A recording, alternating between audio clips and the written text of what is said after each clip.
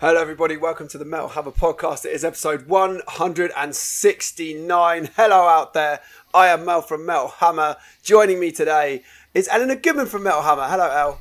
Hello Mel. Also joining me today, I don't know why that sounded a bit dead. Also joining me today is Mr. Stephen Hill, also from Metal Hammer. Hello Steve. Merlin Alderslade, as I live and breathe. How are you, babes? I only saw you a couple of days ago for my sins. I know, we are all fresh. My voice is still shot to shit. I was hoping to be better by today, sorry, but Yeah, it it's isn't. not. But we are all fresh from a quite frankly magical weekend at Downloads Pilot, which we are going to get really stuck into a bit later on. But before all that, there's something else very exciting to talk about, because there is a brand new issue of Metal Hammer magazine that is out right now, and I know I can be guilty of hyperbole sometimes, but I'm not kidding you. Don't you laugh at me, El, when I say this is without a shadow of a doubt our biggest issue of the year so far, because we are celebrating 20 years of Iowa, the groundbreaking, game-changing Slipknot album. It went to number one in this country, easily the heaviest album to ever hit number one over here. And it was also famously the album that almost tore Slipknot apart for good. And we have a world exclusive, brand new interview. I'm going to have to cut this out, sorry. Goodness me. We have a world exclusive, brand new interview with the band, and not only the band, but also a lot of the people that were around them at the time. So people like producer Ross Robinson, legendary metal producer from the 90s and early 2000s in particular. Roadrunner Records legend Monty Connor's in there. Everybody who was at ground zero for this history-making record is in this feature. It's a beautiful write-up by Danny Levers, and basically, if you're a Slipknot fan, you need this magazine in your life. It also comes in a very cool package that includes an exclusive commemorative Slipknot patch. You cannot literally get this anywhere else in the world. We've also got a really cool poster set as well, featuring shots of the band and all their album art through the years. So it's a big old Slipknot celebration. And there's a ton of other cool content in there as well as all the Slipknot stuff. We've got an exclusive unpublished Lemmy interview that's never been seen before. We've got stuff with Powerwolf. We're packing WWE Raw Women's Champion Rhea Ripley, who was on this very podcast a few weeks ago. We've got Heilung, Amon Ra, Nightwish, Beartooth, Clutch. Oh, just go get it. Go get it right now. Wait, listen to this podcast and then go get this issue at your local UK shop, or get it delivered straight to your door from tinyurl.com/get Hammer. It's a big old issue, this one, isn't it, El? I want to go and get it so badly. I mean, there is one that should be landing on my door tomorrow, hopefully. I'm so excited to see it. I really, really just want to get my hands on it. And obviously, we've seen all the stuff that's inside of it, but I really want to see the patch in real life as well. That's going to be so cool because the design is amazing. Yeah, shout out Louise, Metal Hammer art editor, who designed it. It looks great, and it got the official seal of approval from the band as well, by the way. So it is a legit, awesome celebration of all things Slipknot. And as I say, go to tinyurl.com/gethammer to get it ordered to you, or go out in the shops while we know that we still can to pick it up right now as well. It's out now, and it was an awesome thing to put together. If you heard us talk up Iowa on the Slipknot Hall of Fame a few months ago, you'll know we love this album very, very much indeed. Big shout out as well to the Metal Hammer podcast sponsors, the one and only Killstar. They are one of the world's very greatest leading alternative fashion brands. They've got a great range of clothing, shoes, accessories, lifestyle items for all genders, all people from all walks of life. If you consider yourself like a metalhead, a goth, a punk, you love alternative fashion, you just love good clothes and stuff like that, basically, this is the site for you. And Metal Hammer podcast listeners do get an exclusive discount off of Killstar items, and to get that discount, all you have to do is sign up to the Killstar newsletter, where you'll get a 10% discount off your next purchase, and you'll be entered into a draw to win a £100 gift card, or a $100 or €100, depending on when you're coming in from. And to claim that discount and be entered into the draw, just go over to killstar.com/pages/metalpods. That's killstar.com/pages/metalpods. You literally just enter your details there, and you'll be sent a code for the discount that will expire after 30 days. And they have got t-shirts, dresses, shoes, pin badges, beanies, sunglasses, anything you possibly want to keep yourself out for the summer. If you're entering from the US or Europe, you can add US. or EU. to that address that I just mentioned. You can win a $100 dollar or pound or euro gift card, which is very cool as well. And you can sign up to that deal until July 2nd. So kind of starting to run out of time to get in on that. So if you like Killstar stuff, and Lord knows you should because they've got loads of great stuff, go over to that address now and get on it immediately. Right, before we get stuck into downloads, I feel like we have to acknowledge this insane Metallica Black Album celebration that's happening. We suspected that Metallica might be doing something quite significant on the Black Album this year because they've been doing all these big vinyl reissues of all the whole discography up until now.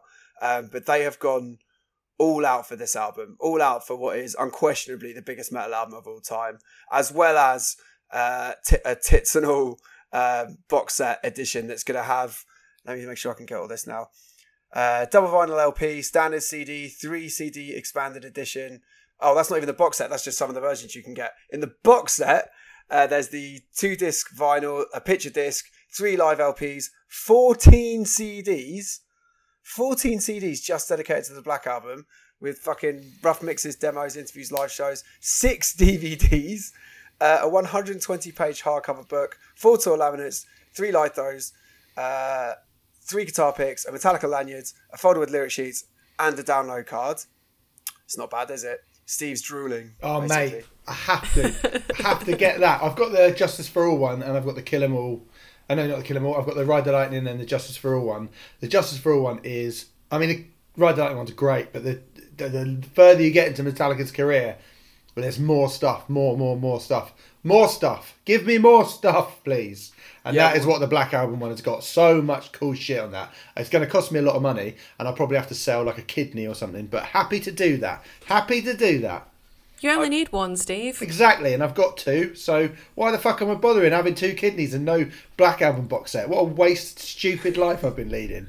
I mean, exactly. I hope that your kidney would be worth more than a couple of £100, to be honest, mate. I don't know what the going rate is, but that seems low. Mate, you know how much shit I eat. My kidneys are a shriveled pile of piss. I wouldn't wish my kidney on a 97-year-old arthritic cow. I don't know. Just want that Black Album box set, all right? Send it me.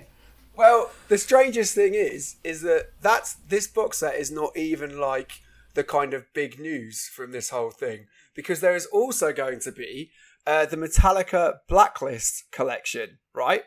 Which is coming out digitally on September 10th, and it's coming out physically in October, including a 7 LP vinyl edition. This is absolutely ridiculous how much space this is all going to take up on people's mantelpieces.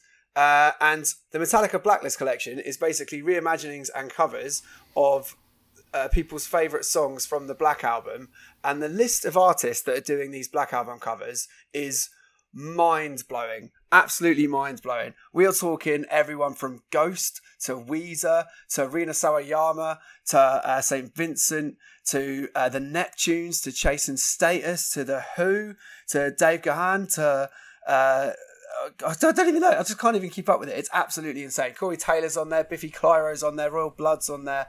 This is just one of the most impressive experiments, I guess, of this kind that I've ever seen. And there's a trailer out there now where it shows little snippets of all these covers. And it's just like, it's going to take fucking ages to get through all this once we actually get our ears around it, isn't it? What do you make of all these covers, El?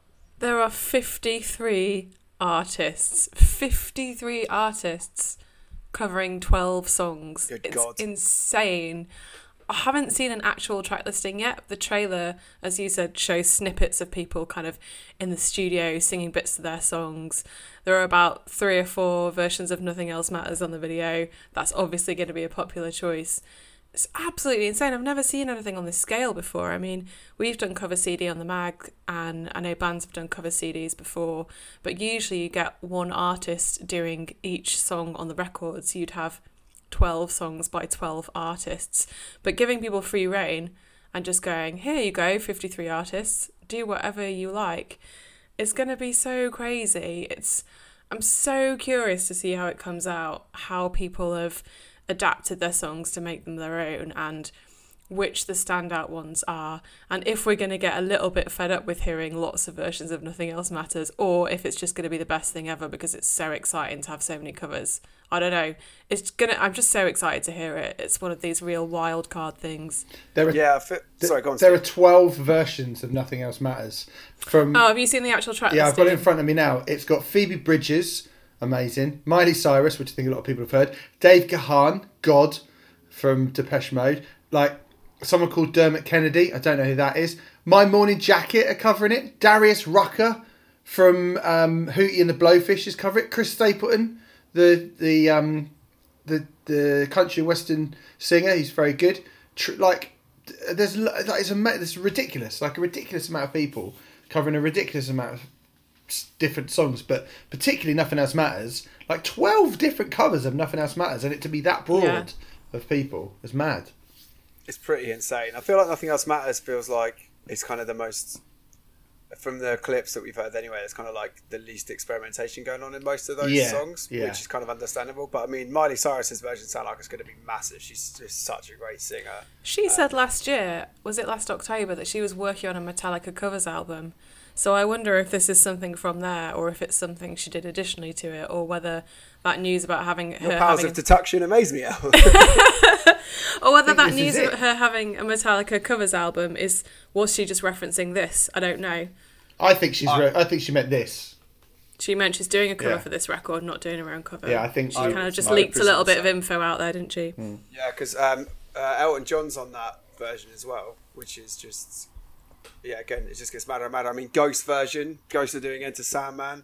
And you can hear a little snippet of that on the video, and that sounds really cool. They've obviously reimagined it in quite an interesting way. What was the Chasing Status one? Rever Rome? Yeah. And it just sounds Larry, because I think they've got an MC in on that, haven't they? Mm-hmm. It's just... it just sounds mad, and I think what we'll probably have to do, and I'm going to commit all three of us to this now, is that when this drops, we're going to have to do a review of every single one of these covers on this podcast. Because once we get to the 18th version of Don't Tread on Me, we won't know what the fuck's going on. But yeah. We're going to have to time box it to a minute per song so that we don't just, go on for hours. God, yeah, that'll be 53 minutes, won't it? I didn't even think of that. Yeah. Oh God. We can do it. I think we can do it. A minute per song. Just given our judgment. There are some that are definitely stand out being more interesting than others. I mean, Weezer covering Enter Sandman. I've heard the Teal album by Weezer. They ain't going to do shit with that. But Rina Sawayama doing Enter Sandman. Now that is fucking interesting. Portugal the Man doing Don't Tread on Me with Aaron Beam from Red Fang. Like... that is fucking awesome. Like, that's probably more interesting than, like, Volbeat doing that or something. Like, the Neptunes doing Wherever I May Roam. Amazing. And then you've got people like Cage Elephant and Pup and Off doing Holier Than Thou, both of them. And Biffy doing that as well.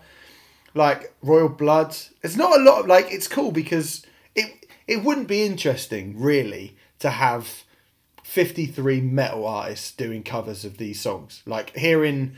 with all due respect to a band like, I don't know, Lamb of God or Havoc or whoever, them doing a metal version of a really famous metal song. We've had Machine Head doing these songs before. Like, I think, it says a lot about Metallica. Like, what other band ever in metal could, even like Sabbath or Iron Maiden, you couldn't pick Paranoid and get bloody, or, Number of the Beast. I don't think you could get Powerslave or Number of the Beast or, whatever, and have such a wide range of artists want to cover them. I just don't think you could. I think Metallica are literally the only band. There might be maybe someone like System of a Down, maybe you would get a few people. Rage Against the Machine might get like people from outside of that, but get into the like Imelda May and Phoebe Bridgers and people like that. Like, it's so broad, and like people shit on Metallica a lot, but I think it's fucking amazing. This is way more interesting than hearing like Funeral for a Friend doing Battery or whatever.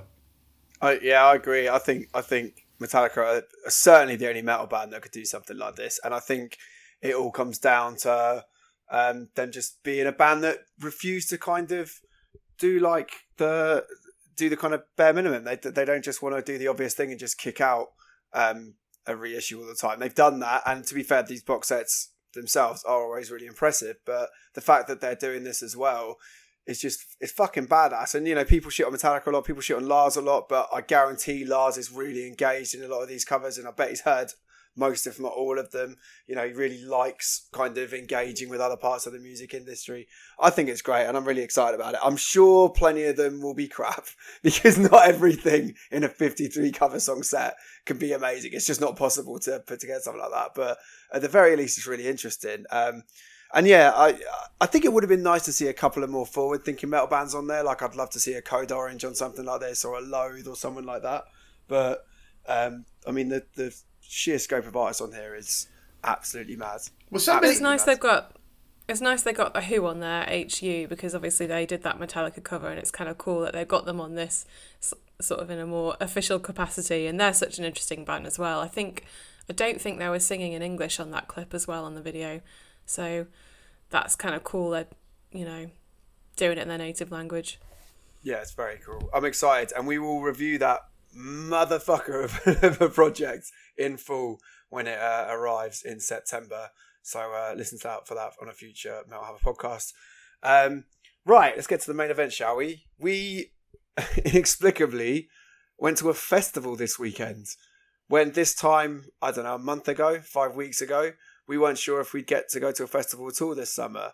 Download Pilot took place this past weekend. 10,000 rock and metal fans flooded into Download for the first time in 2 years onto the sacred turf of Donington.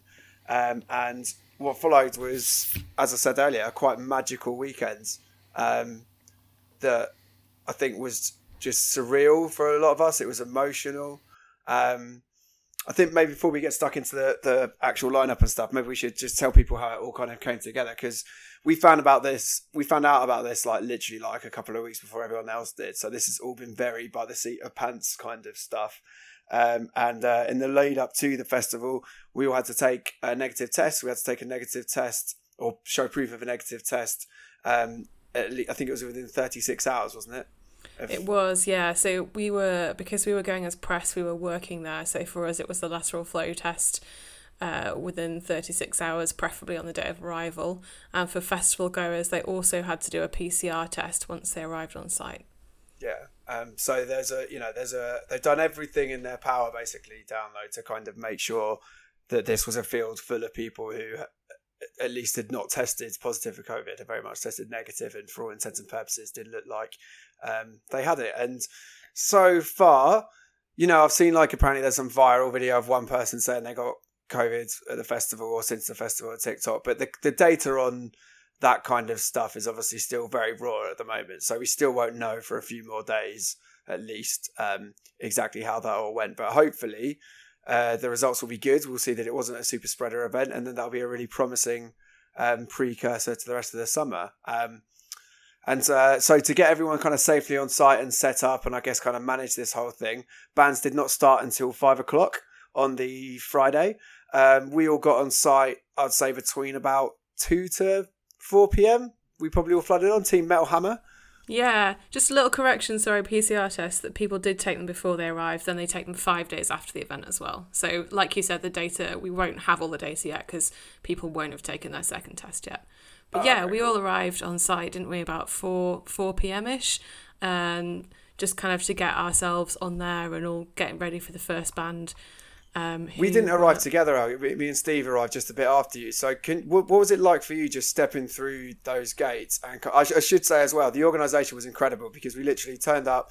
You have to submit all your test data and stuff before you get on site. And then when you get on site, they just quickly double check it and they give you a wristband that gets scanned in to make sure you gain entry.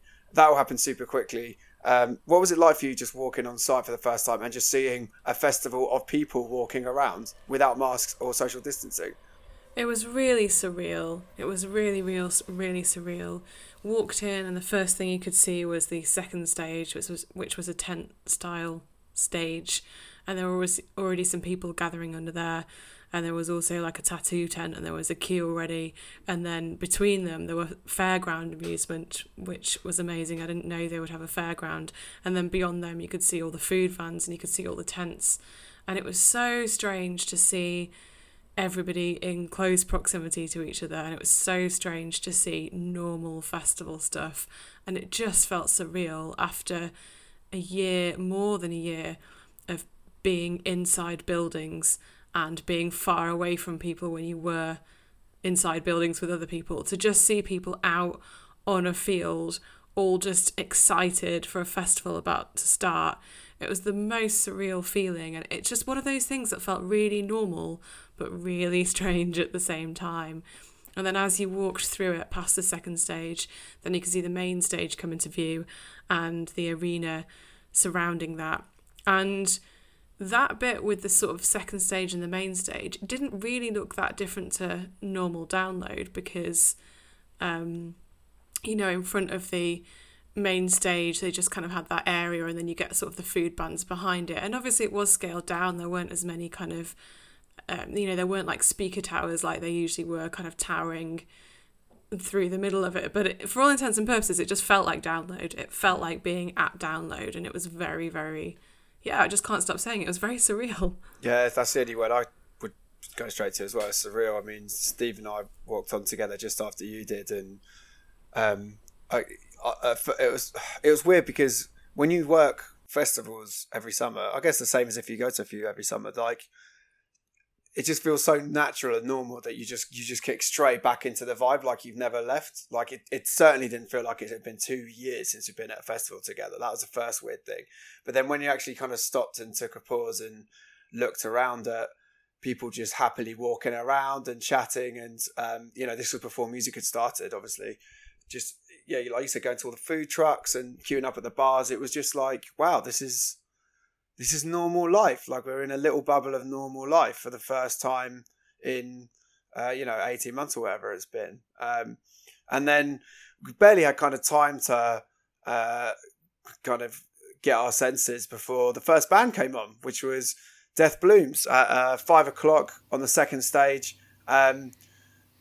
I knew I was going to feel quite emotional, but I don't think I was quite prepared for just how I was going to feel when the kind of guitars kick in and they do that kind of like, and then like the front man comes on and he goes, Download, and everyone starts cheering. Like I got a full on lump in my throat, man. Like I was not prepared for it. What was that moment like for you, Steve? It was really, really weird. Like I have seen a couple of bands in the last couple of weeks. I saw Puppy and Foxjaw on 2 separate occasions at the Signature Brew in Walthamstow, which is, like about a sort of 100 people sat on benches watching a band in a little thing. And I was like, oh, great, it's live music. Wow, how cool, sort of thing. But it is slightly different, and it's certainly different to a festival. And we walked over and it had been raining. And I've got to say, like, just to go back, like I woke up in the morning, it was pissing down, and I was like, oh my God, I'm like, as a kind of miserablist about the weather, I was like, I'm going to have to moan about the weather all weekend. And even as the most cynical human being you will ever meet, and someone who despises getting wet at festivals, I barely mentioned the weather all weekend, and it was a lot better than I think we anticipated it was going to be anyway. But it was raining quite hard on the Friday, and I was just like, wow, fucking, suck it up. It's fine. It's good to be here. But when the lights went down for that first band, that was like the roar that went up when, like something like Rage Against the Machine were about to come on. I mean, it was like the greatest band ever were about to come on. They got almost every single person in that tent, and it was packed. That second stage was packed. Did the biggest roar, and then suddenly the screens came on the side, and it wasn't even really just the band, because when the band came on and they started playing, it was exciting. But it was when the camera cut to people and they were like opening up a circle pit, and you're like, fucking, it's for those people.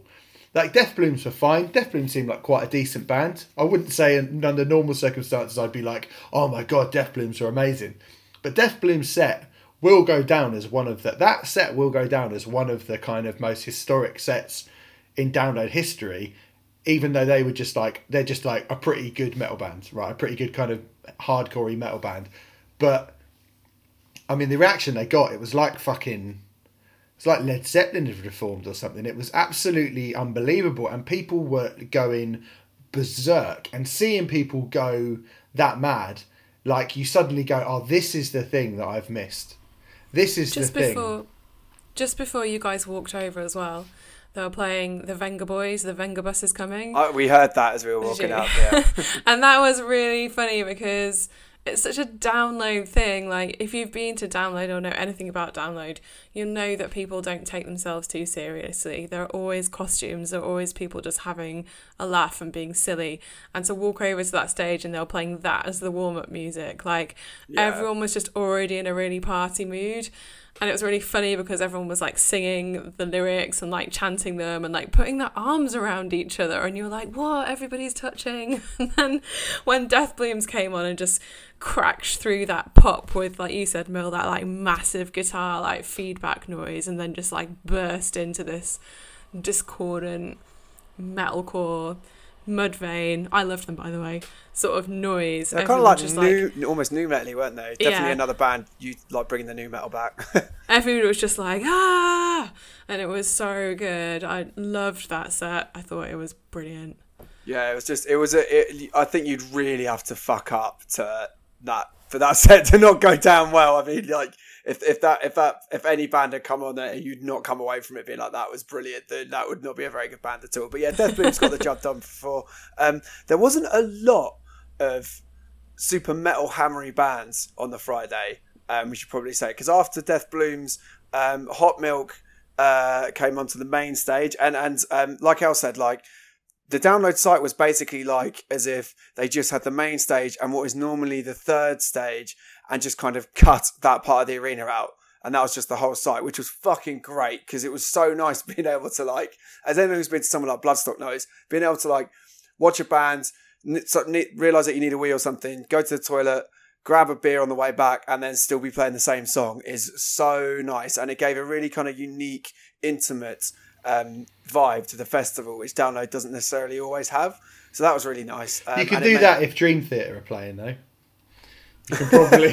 I wouldn't come back if Dream Theater were playing. Mate. You can do your you can do your tax returns and Dream Theater still playing the same song. Just one thing on Death Blooms, actually, we should say. I think it was also emotional just having a little look at my phone because I was writing a few things down when we were watching them, you know, as a journalist. I remember, you know, there was one point where it was all like chest beating metal, and at one point I looked over and he was literally beating his chest, and I was like, that's funny because I was just thinking about it being chest beating. But he also did this little monologue and said how like everyone in this band has lost friends and family to addiction and suicide, not just the pandemic. Lads, it's okay not to be okay. Get help. There's always a better way. I did think that was quite poignant to say that. You know, it's not just having like a massive party. It was going, we've all had a shit time, and people have actually had a shit time because of there being a pandemic, not just the COVID illness. Like, people have gone through all these things, and it's okay not to be okay, and we're all just going to sort of acknowledge that and have a good time. And especially, you know, yeah, especially as there were a big group of lads making a lot of noise. I did think it was nice and quite poignant that also happened as well. I think that was sort of a big part of the underlying feel of the festival, was that it is very celebratory, and it's almost in defiance of what people have had to go through in the last year plus. And I think you could really feel that at the event. Yeah, definitely. It was an emotional opening to what was a very emotional weekend. I know that at one point the singer as well was saying how he was sorry for being quiet, but he's trying not to cry, and there was a lot of that going around. And then after Death Blooms on the second stage, all the bands were staggered, so you didn't have to miss any bands. It was kind of like the old Sonosphere classic layup. So there was a lot of kind of mass movement from stage to stage. I feel like I did watch a bit of Hot Milk, but I can't remember anything about them, which isn't probably the most glowing thing I can say. Were they the ones that were kind of Paramore? They're the ones from Manchester, aren't they? And I said to you, I think I said they sound a little bit like Paramore and a little bit like Marmozets or something. And we went over and they sounded like really growly and metally, and you were like, that doesn't sound like Paramore. And then the lead singer started singing, and it was like, oh yeah, there you go. I think they're a Manchester band, and they're just sort of like fun kind of rock and roll fair play thing. Yeah, they were all right, they were solid. What really kind of like was comfortably my highlight of the Friday was Malevolence back on the second stage. Just Larry Hatebreed by the way of Pantera. Fucking metal. It was just so good. Steve's nodding. I think he agrees. Yeah, and actually, I was going to say, the thing about Malevolence is, and I don't think they get the credit for this, is they're actually, particularly on that second album, because Reign of Suffering, when that came out in 2013, and we were all like, holy shit, this is like Hatebreed and Pantera fucking in a blender or something. Do you know what I mean? But that album that came... That's such a horrible way to fuck in a blender. You know, it's a horrible music. Do you know what I mean? I'm not going to be like, you know... It's like making love in cushions. Yeah, kissing on a bed full of roses. Like that in the Malevolence way, is it? So, yeah, that was a great record. And then I think when the next one came out, it's got Kirk Weinstein on it, and they've got a bit more of that kind of... There's a bit more of that, really leaned in on that kind of southern influence and clean vocals, like melodic clean vocals, and they're actually a really fucking, like, a lot of the time a lot of these bands that get sort of lumped in as being like El said about chest beaty kind of new metal-y, quite simplistic music. I thought, having seen Malevolence a bunch of times, I'd always sort of noticed it, but I guess not seeing them for a long time and going from Death Blooms to them, I was like, fucking hell, Malevolence are great songwriters and really great musicians, and they not only bring that thuggish, like, aggro stomp that you want from that kind of music, but they also bring a lot of like craft and melody and a bit of kind of anthemic quality as well. I thought they were fucking awesome, Malevolence. They're one of those times where I was like, fucking hell, I've not listened to Malevolence, and I kind of have forgotten about them a little bit, like, much to my embarrassment, but they were absolutely fucking awesome. They're a great band. They're such a great band. They should be much bigger than they are. Their output's been a bit inconsistent in terms of, you know, I don't think they've had a full-length album for ages. I know they've had some EPs and stuff, but they kind of, I don't know, they don't feel like they've always had the momentum that they maybe needed. But yeah, I mean, that first album was in my top 3. I remember it very highly in my list for that year it came out. Same with the second one. And yeah, you're right, actually. There's a lot more to that band. And another set that was punctuated with some quite emotional and heartfelt speeches about the effects of that pandemic in ways that maybe we don't talk about enough. Yeah. I love that song Keep Your Distance, the one they finished with. It's so good. It's just one that you can really sing along with. And yeah, like you said, there were a lot of like bands traditionally either fronted by men or with lots of male members who just wouldn't have talked about that in the past. So I think it is really positive. But just like you're saying about Malevolence, I always had it in my head that they'd been around for ages, and you kind of look back and they haven't actually released that much music. And I think with this festival, before it happened, we even spoke about the fact that this is so unique as a lineup because it's a British lineup, it's a young British lineup. And I think this weekend you could really tell like that there's so much talent in this country. And obviously the brilliant metal bands all over the world, but some bands playing this weekend might not have always had a look in, or there might not have been space for them on the bill, but there are so many good bands. We actually have like homegrown talent, and I'm sure we'll get to it, like loads of women as well. Like it just felt like there was so much more female representation this weekend. Yeah, I think that sounds pretty spot on actually. After Malevolence, we had Boston Manor on the main stage. Fine for what it was, and not really my jam. Then we had Holding Absence on the second stage, which I caught a little bit of if I was kind of walking back. Did you catch Holding Absence, Elle? Okay. No, I think I was like getting some water or something, but we had Rich Hobson over there. He's one of our writers who was on the ground. Shout out Rich. He was contributing to our online write-up and our write-up in the mag, which will be out at some point. And he said there was just a huge crowd and they're just hanging on to every word. Yeah, you could hear the sing-alongs from out in the field. It was pretty intense. They're one of these bands that have managed to get this really dedicated fan base, and they've got a lot of momentum behind them at the moment. So I think they've just got this fan base who will follow them now. They are going to be a thing, it certainly seems. Neck Deep are already a thing, and they are a pop punk band. They had generic pop punk on their banner, which I guess is quite witty. Yeah, even that feels like they're bigging themselves up much more than they deserve to, really. But fine. Yeah, not for us, but good for them. But yeah, they had a fucking, they had a massive crowd and stuff. So like, they're obviously like a big deal. And if you like that kind of thing, You like that kind of thing. Sleep Token, Al. You were super keen on catching them. Yes. Talk us through this Sleep Token set. I love Sleep Token. If you don't know Sleep Token, they are a mysterious, masked group of people who won't reveal their identities. The singer is called like Vessel, and they're all mysterious. They don't do interviews, and they have these songs that are sort of like genty/indie songs that usually go along in a kind of interesting, sort of more laid back, heartfelt way until the end when they sort of lose their shit. And that's sort of like a template for their music. But I saw them, I was trying to remember where I saw them, it might have been Download. It was in a tent at a festival somewhere, and I thought they were cool, just desperate to see more. And they were just had, I think it was a mixed set, but I really loved it.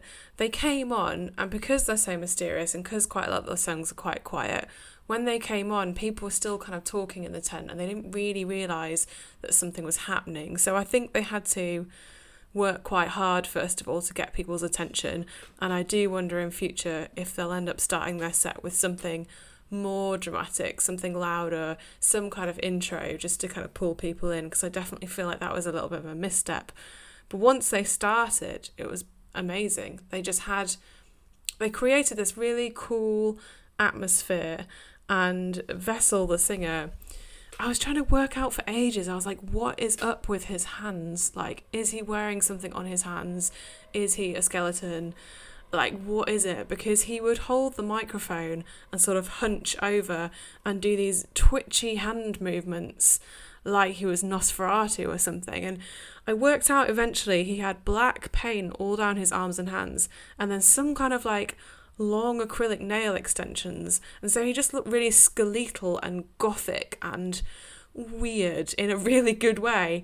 And then on his chest he had all this black paint too, and then the Sleep Token logo, which was sort of, I think it was white or silver, it's hard to tell because it was so dark in there, they like it really dark, and he just looked super mysterious. And it's a bit like Ghost, really.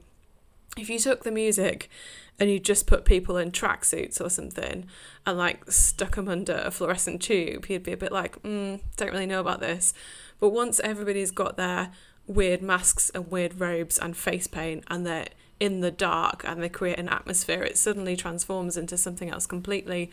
And they had a couple of bits that were almost like a bit ravey as well. Like when they went up, they really went up, and there are some real sort of like moments in the crowd where everybody was just dancing and having a good time. And they'd also got 3 people doing backing vocals as well, who were quite quiet, to be fair, but it did kind of add to the drama of it. And again, like Ghost, you can tell that there are more plans to expand this live show, and you can tell that they're developing. So I'm just really curious to see what their next headline shows will be like and what their next record will be like. I just think they're so interesting and there's so much potential there. I really enjoyed it. Yeah, that's cool. They are again, another, this lineup was just full of like exciting British bands that clearly have something going on, and there's a lot of hype and potential over, and Sleep Token are right up there for that. Did you catch Frank Carter as well, or any of that? I saw a little bit of it, but I'm just going to be honest and say I'm not the biggest fan of Frank Carter. So I was actually there for the whole thing, to be fair. But it just didn't really draw me in. I wasn't really primed to love it because I'm just not keen on his music. I'm not keen on Gallows. That's fair. But I think too much artistic integrity for you, isn't it? Too much actual craft as opposed to just... Be quiet, Steve. But I don't think it was a bad Friday night choice, because you could see down the front people were going for it. He had the guy from Idols come out and do that song as well. Is it My Town, is it called? I think the message of that song's really good. It's all like toxic masculinity and people being messed up in towns, town centres and stuff. And I get where they're coming from. That sound is not for me. I'm just not really much of a punk person. So it wasn't for me is what I'm going to say. But that's fair. I don't doubt the validity of that booking. I'm sure a lot of people enjoyed it. Are we gonna review the England-Scotland match now, Mel? No, I was going to say that's gonna get the kind of mark in Metal Hammer that a fucking St Anger would go. I mean, yeah, Frank. I mean, I can tell you more about it. Like, there were a lot of inflatable flamingos in the crowd. Cassiette came on as well. She was playing on the next day, I want to say. Yeah, on the Sunday. She, like, bounded on and did some singing. He stopped the show at one point because someone was down. He was checked they're okay. He did a mosh pit just for girls, so they could just go in instead of getting completely battered. And he talked about, like, during the song, I think when they stopped the show, he sort of said, can we do this song again, because this is how good I am at eating pussy. And I was just like, I don't really care how good you are at eating pussy. Showing off, innit? Just, yeah, it wasn't for me. Yeah, Steve and I may have slightly snuck off to a secret location to watch the second half of the England Scotland game. Because I was going to say, Steve, when you were giving it the big about artistic integrity and stuff, I was like, well, where were you when he was on there? Well, I'll tell you why, because I like the first Frank Carter album, and I love Gallows, and Gallows are, like, those Jack Gallows albums, particularly Great Britain, is a work of astonishing genius. But I don't really like the last couple of Frank Carter albums, if I'm completely honest, because I think they are he's a rock band now, and I'm less interested in a sort of slightly watered down Queens of the Stone Age with a bloke going "Call Blimey Governor" fronting it than I am what he used to do with Gallows, which was excellent. But I don't like Gallows either. That's why it's not for me. Well, I think it's more I think what he's doing now is way more kind of Radio 1-y than Gallows were, which was it's literally on Radio 1. Yeah, so it is. So I mean, I think that first Frank Carter album is great, and I don't think those albums are bad. I'm just, It's a big round of not for me's. Well, not even that. I'm less into. Like, I think he was definitely he's definitely my favourite of the three headliners. I'll say that. Oh, that's fair. Well, we'll get stuck into... Even though he's the only one I didn't watch. Who's your favourite of the headliners, but you didn't watch it? The England-Scotland game was on. Well, again, Rich Hobson, our man, was... I watched a bit of it with him, but he was... I did actually watch the whole set, to be fair. But yeah, he was there, and he actually wrote a thing about it, which you can read on our website, which is probably more insightful, because he actually does like Frank Carter, as opposed to me, who doesn't. Yeah, shout out Rich Hobson. It kind of felt like, I mean, as I said, we didn't watch Steve and I at least didn't watch the headliner on Friday, so kind of feels like maybe this isn't a totally fair thing to say, but because it was literally a half day of music, for me, it kind of felt like the first day of Download was just kind of getting used to it all again. And, we saw tons of people that we hadn't seen for literally years in some cases, on a personal level, not just bands. And it kind of felt like that Friday was just kind of like fitting back into a pair of jeans we hadn't worn for a while, and then getting up on the Saturday and coming onto site to start the next day properly.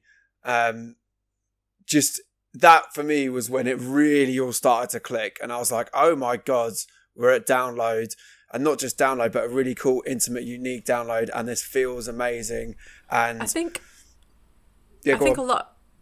a lot of people did feel like that, actually. I was just going to say, because on that first Death Bloom set, me and our art editor, Louise, were really excited because there were two guys dressed as bananas and they were going in the mosh pit. And at various points over the weekend, these bananas kept popping up and they're like going in the mosh pit. And we were like, oh, if two bananas go in the mosh pit, does it make like a banana milkshake or a banana split? We were making like terrible banana jokes. And there was one bit, I think it was the third day, there was one bit where the bananas were on the big screen on the main stage and they kissed each other, and that was very cute as well. But yeah, we saw these bananas on the first day and we were like, oh, people are dressed as bananas, but there were no other costumes. And then we came in on the Saturday and so many people were in costume, and it did feel like, all right, the weather's cleared up a bit now. We know what we're doing. We're in the Download mood again. Let's put our costumes on. And there was a definite shift in gear on the Saturday to more of kind of a settled in party vibe. Yeah, it definitely did feel like that. And I think the weather is a really important point as well, because it wouldn't have mattered if it had rained all weekends. It really wouldn't have, because it was, it was raining most of the Friday. It cleared up a bit by the evening, but it was raining most of the Friday, and it didn't really matter. Like, the ground held up fine. Like, it wasn't a big deal anyway. But the Saturday, it really didn't rain that much. It did rain for quite a bit at Shikari, but generally speaking, like most of that day wasn't shitting it down. And of course, Sunday, which we'll get to, it actually opened up beautifully. And I think just the fact that the weather wasn't that bad all weekend meant that one lingering maybe doubt for a lot of people, like, oh God, it's the first download in 2 years, going to be a washout. The fact that doubt just got totally expelled just added to everything. Saturday was an absolutely stacked day, wasn't it? There were so many great bands. It started extremely heavy, all things considered. Lotus Eater, again, another Larry hardcore infused metal band over on the second stage. I left my pass at the hotel like an idiot and I had to run and pick it up and then bring it back in like a twat. But I did still catch the last two songs of their set and it just looked absolutely crushing and people seemed to be going doolally for it. Was that kind of a fair representation of the rest of it, Steve? Yeah. I mean, now they are fucking Larry. They are proper Larry Lotus Eater. They are just like... they're, you know, you get those bands and you just go like, you just like sadistically want to hurt people's hearing. And they look like fucking hooligans. They look like, they don't look like... You know, like sort of, they don't look like sort of death metal kids or whatever. They walk out and they're in like tracksuits. They just look like Scottish Larry fuckers. Like I think I've said it before. They're the most like Glasgow. They're like the epitome of what metal from Glasgow should be. Like I actually think, to give just a slight tiny little bit of a criticism, because I do really like Lotus Eater, I think they're fucking wicked. They've got such a weird amalgam of shit that's going on in their sound. But I think they could do with writing a few more hooks, and I think they need to actually craft some really good songs. And I think if they do that, they could be really, really great. And I think it's very, they don't even have an album out yet, so it's too early to be like, oh, you need to write some songs. But I think the more they go on and the more the harder they work on their songcraft, the better they'll be. But live, they are just absolutely ferocious, like really good. Like maybe we're talking about maybe back to back the two heaviest bands of the entire weekend. Yeah, it was mad because literally as soon as Lotus Eater just tore that second stage up, Conjurer came on the main stage, so who are surely the heaviest band of the whole weekend, like just insanely heavy. I mean, they make the last Gojira album sound like fucking Chocolate Starfish or something. And yeah, I mean, Conjurer are unquestionably a great band. They do the theme song for this very podcast, by the way. So shout out the Conjurer lads as always. They are just unquestionably one of the best British metal bands in the scene today.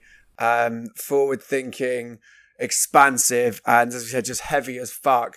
And we were watching them together, and I almost wonder, with not a lot of representation of bands, like a Gojira or like a Neurosis or someone like that, we did kind of wonder if Conjurer were just a little bit too heavy for that crowd at that time of day, because they were fucking great, but there were a lot of bemused faces once you got from about 5 rows back. What do you reckon, El? Yeah, it's much kind of younger lineup than usual, and a lot of it was quite poppy, like pop metal or alternative rock, or just had like that sort of spin on it. And yeah, Lotus Eater were like the tracksuit sort of heavy and the manic energy sort of heavy, and the screaming sort of heavy. And then Conjurer were sort of stand rooted to the spot in a field, while these huge Opeth meets Mastodon meets Neurosis riffs kind of, I don't know, what's the word, ooze off the stage, like treacle down the crowd and into your ears. And they're all gravelly voiced and lumbering and sludgy, and like you said, it was really, really cool. I'm just not sure people knew what to do with it. It's not so immediately accessible as a band like Lotus Eater, where even if you don't know it, you can sort of just throw yourself around if you like going in the pit. It wasn't like a band that had kind of pop hooks like some of the other ones we'll talk about later. It was more one of these kind of, we are going to hit you with our sludgy music kind of things. And yeah, it was great, but I think they're more of a traditional download band at the end of the day. I think that's fair. You kind of want to see them rock up at Bloodstock or something, don't you? And kind of get that crowd. Or a traditional or a normal download. Where there's a normal going to be download. more bands like that.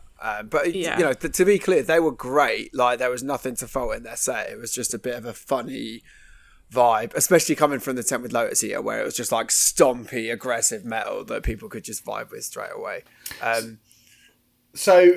Actually, the first ever Ozfest, speaking of Neurosis opened the main stage on the first ever Ozfest, which had like Fear Factory, Typo Negative, Pantera, Black Sabbath, and who else, like Cold Chamber on it, right? So, and there's videos from back in the day, like them in the sunshine in America in a sports stadium, Neurosis playing like Through Silver and Blood. I did kind of look at Conjure and I was like, there's a bit of that here today, because it was literally like, I mean, that music doesn't always translate that well to a big field. I think it's, Conjure's music is dense and harsh and hookless and suffocating, and it's quite hard to suffocate an entire field full of people. From that, the reach has to be really, really wide. And I think, considering it was their first ever go at doing a stage like that, I thought they did really, really, really well. But it was definitely clear that they were not the sort of thing that people were expecting or were used to. One of them was wearing a Neurosis t-shirt. Yeah. And then one of them did get in the crowd at the end, which was cool. Yeah. I think it was the bassist got in the crowd and sort of surfed around. And so there was a little bit of interaction there, and I did notice some people in the front in Hawaiian shorts having a bit of a knockabout too. So, there are obviously some fans down the front. Yeah, it was a great set, and I'm sure there were enough people in the crowd to have been won over for it to have been, a cool kind of venture for them as well. As everything unfolds, kind of on the heavier side, but a bit more polished, kind of metalcore vibes, I think, over on the second stage. Fine, I guess, but really, what came next was the thing I was most excited for up until that point, which is Bleed From Within on the main stage, with just the most taut, muscular, powerful set. We've talked about them a lot on here because every time they release an album, I feel like it doesn't quite seem to get enough attention, pretty much outside of Metal Hammer, really. In the world at large, because they are just such a fucking great band, and they are as good as kind of modern metal of that kind of groove oriented type gets. And I thought they were fucking great. I thought Scott, the singer, sounded absolutely immense. They had pyro, which is really cool and unexpected, and that was the first time there had been kind of pyro metal at that download that weekend. And it just looked great. They sounded great. The sound was good. And it was just a fucking blinding set. I loved it. What did you make of it, Steve? I agree. I thought that became sort of my highlight of the weekend at that point, I think. Like, that's for me when Conjurer were amazing. It was amazing to see Conjurer play that stage. The sort of bemused reception they got, and probably the fact that their music it's difficult for their music to translate to that kind of audience, meant that it was good to see them rather than them being like really, really inspiringly brilliant. Like, I have seen them be incredible before.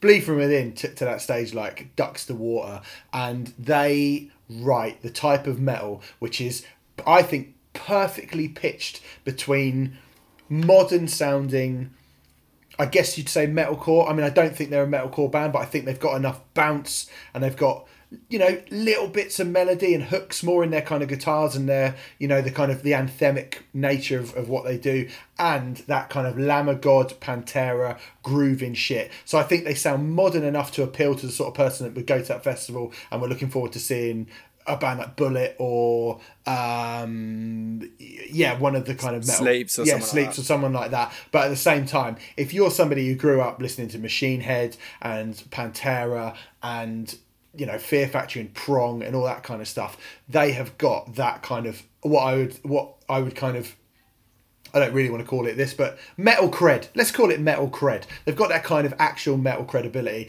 and they just looked like a band 10 times the size of what they actually are. I mean, when normal gigs come back, Bleed From Within are probably going to play, 500 people at the Underworld or something, but they look like they should be playing Brixton Academy. They look fucking brilliant. That's They right. should be. Maybe that's a stretch, but they should be. I mean, we've been banging the drum of this band for 10 years. They've had so many setbacks and everything, but yeah, if they're like, I've got no issue with any heavy band that makes it big because it's a great fucking thing. But I have seen some bands get to quite significant status that are in the metal scene that are nowhere near as accomplished as Bleed From Within.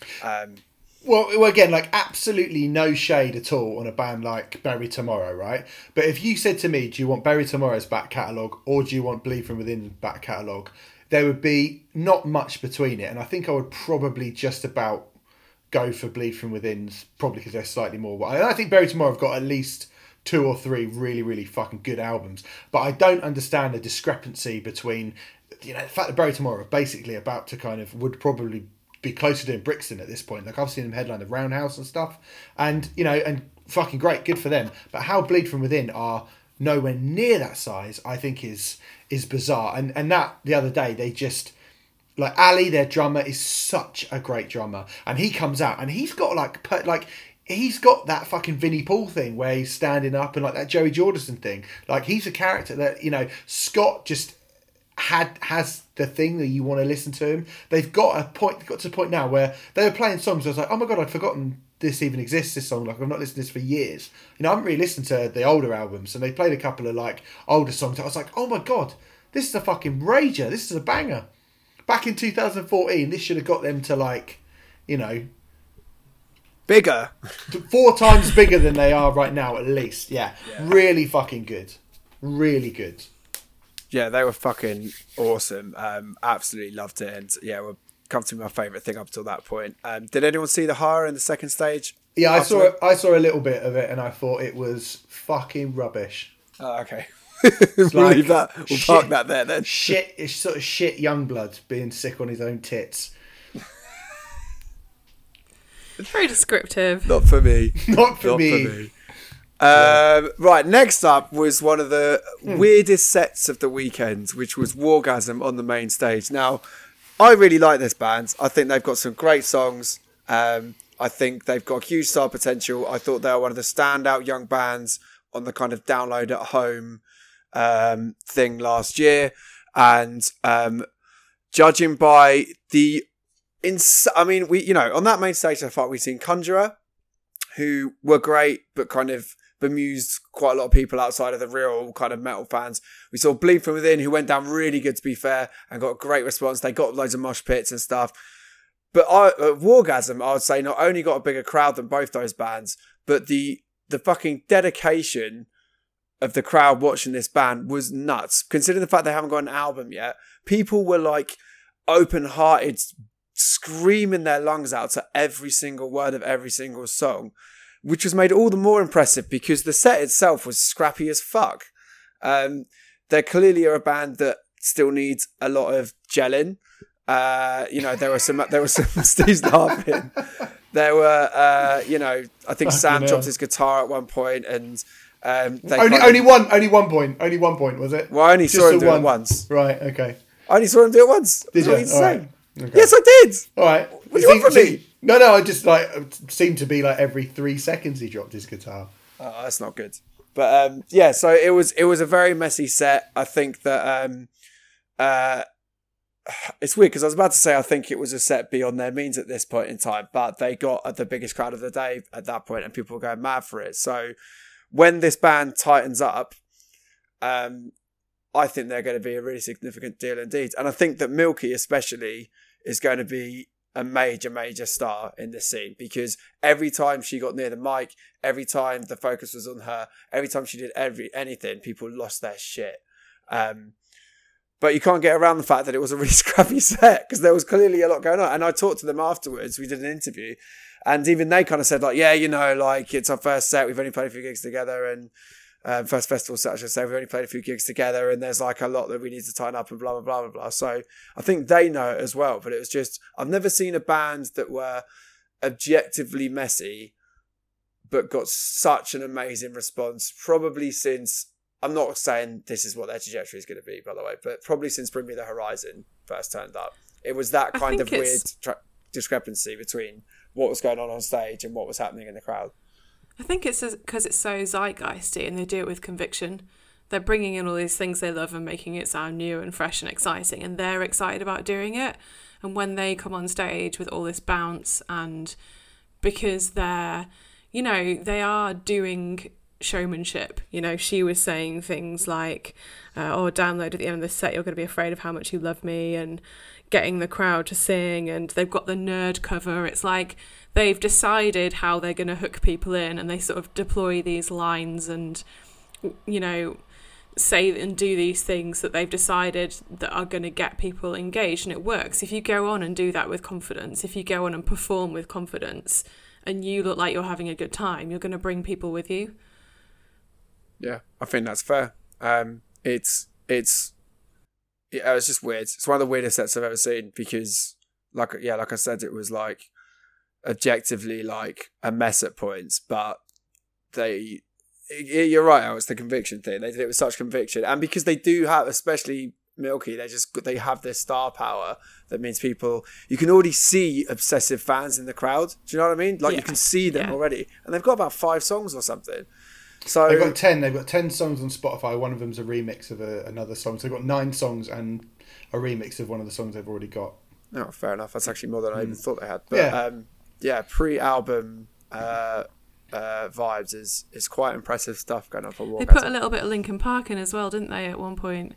Like just a little snippet. Yeah, and they did, after the NERD cover, they dropped a bar of Fuel by Metallica, which was fucking cool. Like, I was like, that's really cool. And that made me a bit like, ugh. But yeah, it was a weird one, especially after Bleed From Within, who was so kind of like, I mean, polished sounds cynical, but they were so well put together and so tight and so like... They've just got more experience, haven't they? Yeah, true. We'll see what happens anyway. We'll see what happens. But if they can get a live show together that merits the reaction they're currently getting, Wargasm are going to be a major fucking force in the modern rock scene, I think. Because at the moment, the two things definitely don't align. But we'll see what happens. Do you want my opinion on that set at all? I suspect I know it, but go for it. Do you want the glass half empty or half full version of events? Well, the last time you did that with Atreyu, you said something like it proves that they've always been shit or something. No. Well, did you like? I'm being serious. Like, do you want a sort of glass half empty or a glass half full idea of what I thought about it? I want a glass Is your in the glass middle. ever half full? Yeah, all the time. Don't keep us hanging here, man. We've been going an hour. What did you think of Wargasm? Well, I thought it was the worst thing I saw all weekend, to be perfectly honest, and that's because they're not ready to be playing that stage. And you know, like all the things you say about how scrappy it is. I mean, you know, you can go back and look at the drive-in on Jules Holland, but they were falling apart and going mental at the time. It really reminded me of. That's funny you saying the word zeitgeisty, because I recently saw a clip of the Vines. You remember the Vines? They're a big old hype band. Yeah, so they have a lot in common. They're both sort of tipped as the future of rock and ended up being just a mess and then disappearing, which is what I suspect might happen to Wargasm unless they significantly up their game. I saw the Vines play at Letterman, and it's one of the most sort of appallingly out of tune, disastrous things I think I've ever seen. And it wasn't kind of scrappy, and it wasn't like Nirvana just sort of at the end decided to smash all their kit up, but really, you know, there's a kind of kernel of songwriting genius about it. It just looked like, you know, Die Antwoord hadn't learned how to play their instruments properly. And that's, I don't know, like I just thought a little bit like, I mean, the thing is, you can't argue with it because they might get loads better. They should do, really. I mean, you know, they should do better than a band who would finish 4th on a college battle of the bands. They should be tighter than that. But they're playing the main stage at Download. So they're playing it above 2 bands who are super tight and quite experienced. And I thought it was a bit of a weird thing to see. But then you can't argue with the fact that so many people arrived and were obviously into them. So it was the right placing for them because that many people wanted to see them. Why they did or why they've connected with people, I mean, I looked at it and I was like, I don't really feel like I even know. I can't even. Is this? There are points where I was like, is this some sort of free jazz thing? Is this like, you know, Jaco Pincus or whatever his name? Like, is this like Miles Davis? Like, what the fuck's going on? They all seem like they're playing completely different songs. I was like, is this a Mars Volta? But I don't think it is. I think they just aren't very good at playing their instruments at the moment. Do you know what, Steve? I'm not sure it's pitched at you. I think, Well, it's like we're saying about star power, I think that star power that Milky Way has is just going to get a whole generation of people in their teens and 20s who just think she's amazing. Yeah, they said that about because, Craig Nichols you know, from the Vines as well. Yeah, but wasn't he just really moody? But they said it. They all said it. I remember him being really moody and not answering interview questions, Yeah. whereas Milky seems really open and friendly and sparky. And I don't think Craig was very sparky, was he? No. Didn't his career kind of go like extremely south after a Kerrang cover? Yeah. Yeah, Yeah. where he wouldn't say anything. Yeah. I It's think that was, absolutely got ended. yeah, Yeah. there's a takedown. Yeah. We've gone off topic. Well, Anyway, you know, they were guys. still on the front cover of Rolling Stone as the saviours of rock. So, you know. Yeah, I mean, I don't think anyone's holding up Orgasm as the Saviors of Rock quite yet, but they're to me, they're like, musically, they're a good band. The hype's there. There's a lot to work on with that live set, and I really hope that happens because, like, there's enough believability into where the band are at right now off stage to mean that if it all comes together, I think it'll be a really exciting thing. So. We'll Yeah, fucking I see. feel like I'm rooting for them, to be honest. I feel like they've got that thing where, like I said, there's that conviction that they've got, and it makes you want to go along for the ride, even if it's a scrappy ride. Even to the if it's a beginning. roller coaster that's going to send you plummeting to the sea. I mean, someone said to me, they were like, "Oh, I think they're going for that kind of Six Music punk thing," and I was a bit like, "Fucking hell, Bowling for Super got more chance of getting on Six Music than them." I don't know. I don't think Sam and Milky would tell you that they're going for that, to be honest. So I think that's maybe not quite as smart. Yeah, I think yeah, the I band know it's a themselves weird- wouldn't tell Yeah. you that. Anyone see Tiger Club? Nah. All right, then let's go to what is probably... I'm just going to shut up for 5... Me and Elle are both just going to shut up for 5 minutes now. Steve, how were A? They were brilliant. They were absolutely brilliant. They always are. They're really funny. A are like legitimately really, really funny. And I think it's the thing, like, they're not a comedy band, but they are funny. Jason Perry's wearing a Deliveroo box. Why? Why would you do that? Because, I don't know, you don't have to explain it. It was just like, oh, he's just wearing a Deliveroo box. That's just an interesting thing to do. A have so many good songs, and I spent the whole weekend. I didn't even they played Nothing at the end, which apparently is their biggest song. I think I'm not going to. It would probably be like. I think if I did my top 20 A songs, it would sneak in about like 18th or 19th in my list of the best ever A songs. I kind of wish they dropped it out to play Cheeky Monkeys or Sing Along or Some on the Underground or... Imagine if they did. Oh, It's wow. time for the last song. There'd be Somewhere on the Underground. one voice, 8,000 people in going, yay. Yeah. That's disrespectful. They're a good band with a lot of followers, of course, but you know what I mean. Yeah. I mean, they played the album that doesn't even have that on. I mean, in full a couple of years ago, and sold out at the Garage. So you know, it's not a thing. Anyway, I just think they're a really idiosyncratic band. They're not really a punk band. They're not really a pop. They are a rock band, but they're a really super poppy, upbeat, quite silly rock band, but they're still a rock band. They're not a pop punk band. They take from like Rush and Van Halen and the Beach Boys and sort of weird 8-bit like Square Pusher and stuff like that. Square Pusher. They do a little bit. And they Do they? Well, that kind of weird, or Mr. Scruff or something like that. Do you know, that weird little those weird little off-kilter electronic parts. Go, Ellen, they don't have to take my word for it. Go and listen to Feng Yung Shui on A versus Monkey Kong, which is better than nothing. And and I don't know, I think they write weird little songs about weird little things, and I think they've got the same sort of thing as like the Beach Boys and Weezer have, which is just they're fronted by, well, they're not even fronted, they're the whole band are just sort of odd little men. They're just odd, unique, funny little weird people, and you just look at it and you go, what a weird band. They're just a really funny little band. They don't really sound like anyone else. And I listened to it and I was like, there's so many of these songs and it could only be A. And they're great. They're just such a great band. I don't care that they're Jason Perry described them as like that, he kept saying like, "Oh, we're like the kind of children's TV presenter band," and they are. But funnily enough, there's actually loads of kind of craft to all the songs that they make, and I thought they're excellent. You know, a walking age appropriate circle pit for all the older people. He shouted out Captain Tom in a sarcastic way, and they were fucking great. They're just really, really. They don't really make bands like that anymore, and I think it's a shame because they don't sound like anyone else. They're really odd. Yeah. I did think it was quite of its time because it was recognisable how you were absolutely losing your shit. I was singing along to the old hits, like Nothing. Hits and plural. I love Lake Tahoe, the old folks who can't work computers one. Like, there are certain ones that are just ingrained in me from growing up because they were this British band who were, I mean, you said they weren't pop punk, but when I was growing up, they were sort of lumped in with the American pop punk bands, even though they sounded different.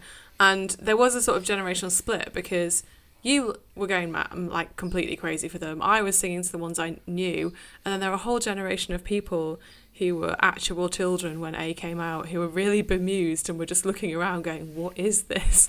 What am I listening to? And like laughing at some of the lyrics because they're surprising and they didn't expect them. And I'm not saying they didn't enjoy those songs, but there was quite a generational split when we're talking about how young this Bill are and then A coming on. And I don't think they're out of place, but I definitely think some people were confused by them. Yeah, and the thing is that like they were arguably as confusing to those people as Conjurer. Just in a completely different way. Like, why are these like old men singing about going to Lake Tahoe and like watching David Lee Roth concerts while they, do you know what I mean? It's weird. It is weird. And yeah, they kind of started out playing with bands like Feeder and Skunk Anansie, and I mean, I remember seeing them supporting Faith No More. And you go, well, that's a really odd thing, but it's kind of not at the same time because they are like alternative rock. And then they went out with like Goldfinger and Dog Eat Dog and the Bloodhound Gang. Yeah, Goldfinger. They were one of the bands I remember them some big groups with as and well. And they played that Deconstruction Festival with like Pennywise and Sick of It All and Boy Sets Fire and Lagwagon and stuff. But again, they're not really like any of those bands. And I did just look at them and I sort of go, I feel really lucky to have grown up in a time where a band like A could become Metal Hammer cover stars. Do you know what I mean? Like, and they're weird. Like, it was a weird time. They're legitimately weird, but I think there's a lot more craft and skill to A than people give them credit for. And Nothing is a good song as well, I guess. I can't believe Steve actually walked off the field before Nothing. And I was like, the best song is coming.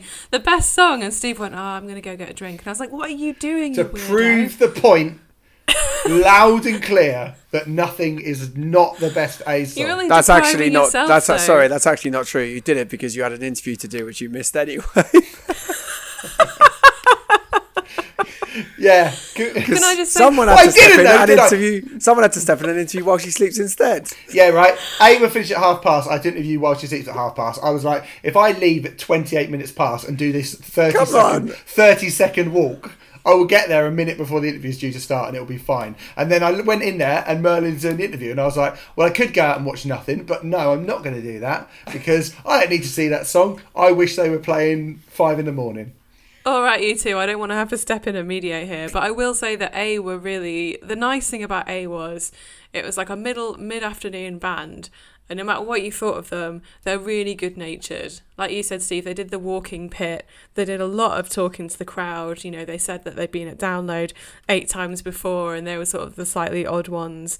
They said at one point they got people to scream out if they were anti-vaxxers, and then they said maybe you should do a literal wall of death. And I was like, oh, you went there. But yeah, they were... in terms of engagement, they were really good because there were... Most bands who played over the weekend did engage with people, but them out of all of them, they did so much talking to people, and I think that was really nice. Merlin scandalously wants us to wrap up talking about A, so we'll have to move on. I just realised we spent about 10 minutes talking about a band that Metal Hammer haven't covered for about 20 years. But look, no, it's cool. They're a fucking great band and nothing but respect. Are they? Nothing but respect for them. Well, I don't like them much, but that's all right. Are we moving on or not? We are moving on, but what to? Because there's quite a long run of bands, similarly, that aren't super Metal Hammery. So does anyone have anything in particular to say about Vukovi, Yunaka, those Damn Crows? Which ones? Vukovi. All right, go on then. I loved Vukovi. I want to be the singer Janine's best friend. I thought they were amazing, like actually amazing. I listened to them a bit before, but I've never seen them, and what are they like? I just thought they were so good. So she's Scottish, and she came on and said after the first song, "Holy fucking shit, I'm shiting myself right now," and it was so good, and everyone was just pissing themselves laughing. They are like, it's really hard to describe them. Just like fun, just super fun, and fun core. Yeah, they were so energetic live, and she is just an absolute star. I feel like when we were talking about like Milky Way, I don't want to compare women with women. I don't want to like pit women against each other. There's room for everybody. There's room for all the bands. There's room for different types of performer. But I guess in terms of like Milky Way, felt like she was coming on and she was a performer and she was doing a performance. When Janine from Vukovi came on, you felt like she was being herself 100% and she did not give a shit. And she was like going around the stage really energetically. At one point she was like, "This is boring, I'm going into the crowd," because she was bored of being on the stage. It was her birthday that day as well, my birthday too, so you know, birthday twins, that's a thing. And that's what twins normally have, so... the same birthday. And the Bananas were down in the pit, and she was, I don't know, she was trying to get everyone going. Like, everyone was losing their shit, but even when she felt like the energy had dipped a bit, she's like, "I didn't travel all the way from fucking Scotland for this." She's just riling everybody up, and it was just an amazing set. I just loved the whole thing and just thought, this band are so fun, and I just want to go and listen to them and watch them and really get on board with them, because I just hadn't realised how good they were. Just genuine people doing music that feels like it's from the heart and getting everybody involved with it. And I feel like I'm just not really articulating myself, to be fair. Like, not articulating myself very well, but I had a great time. I had a really great time watching that band. They are good. Go watch Vukovi. You was just high from watching A, probably. It's just a sort of spillover from the elation you felt was it, from Steve? Or was it? Do you think that's what it was? I think that's probably what it was. We're not going back there. We're moving forward. Yes, we are. Can I just shout out really quickly? They're not really a very Metal Hammer band, but I do really like Twin Atlantic. And I saw a little bit of Twin Atlantic, and I was a little bit disappointed with them, actually. I have to say I was a little bit disappointed. They ended with Heart and Soul, which I think is an absolutely brilliant song. But I was a little bit disappointed with Twin Atlantic. I don't think they seem to have some sort of technical issues, and they didn't seem to look as happy to be there as I would have wanted them to. So I don't want to shit on Twin Atlantic, because I actually like them as a band, or I like that one particular album. Like, it is really good. But yeah, they didn't really do it, unfortunately. There were a few technical difficulties across the weekend, weren't there? Because Yunaka came on before Twin Atlantic on that same stage, and they didn't, the first 1.5 songs, there was no sound, but they didn't realise, and they were just playing through or something. And I saw them for a couple of songs after that, and it was fine, and they were pretty good. The singer was dressed up like Poison Ivy or something. She looked wicked, but not literally. I was just making a comparison. That'd be weird. But yeah, they obviously got through that, but there were quite a few odd little niggles going on with the sounds across that weekend. So it seems. I didn't see Those Damn Crows, but me and Steve got chatting to a Scottish fella. What are you laughing at? I was going to bring that guy up. He thinks good. Yeah, we got chatting to the most Scottish. Those Damn Crows! Oh! Oh my God! Did you see Those Damn Crows? Just good classic rock songs. That's all you want, isn't it? It's like, no, I've got enough of them, thanks very much. I had to leave Steve and him to it, because him and his friend, there were these two really nice fellas who came and sat with us on a table around the side of the stage, and they were just gassing up Those Damn Crows, and then Steve and one of the guys got into this heated debate about U2, so I had to leave them to it.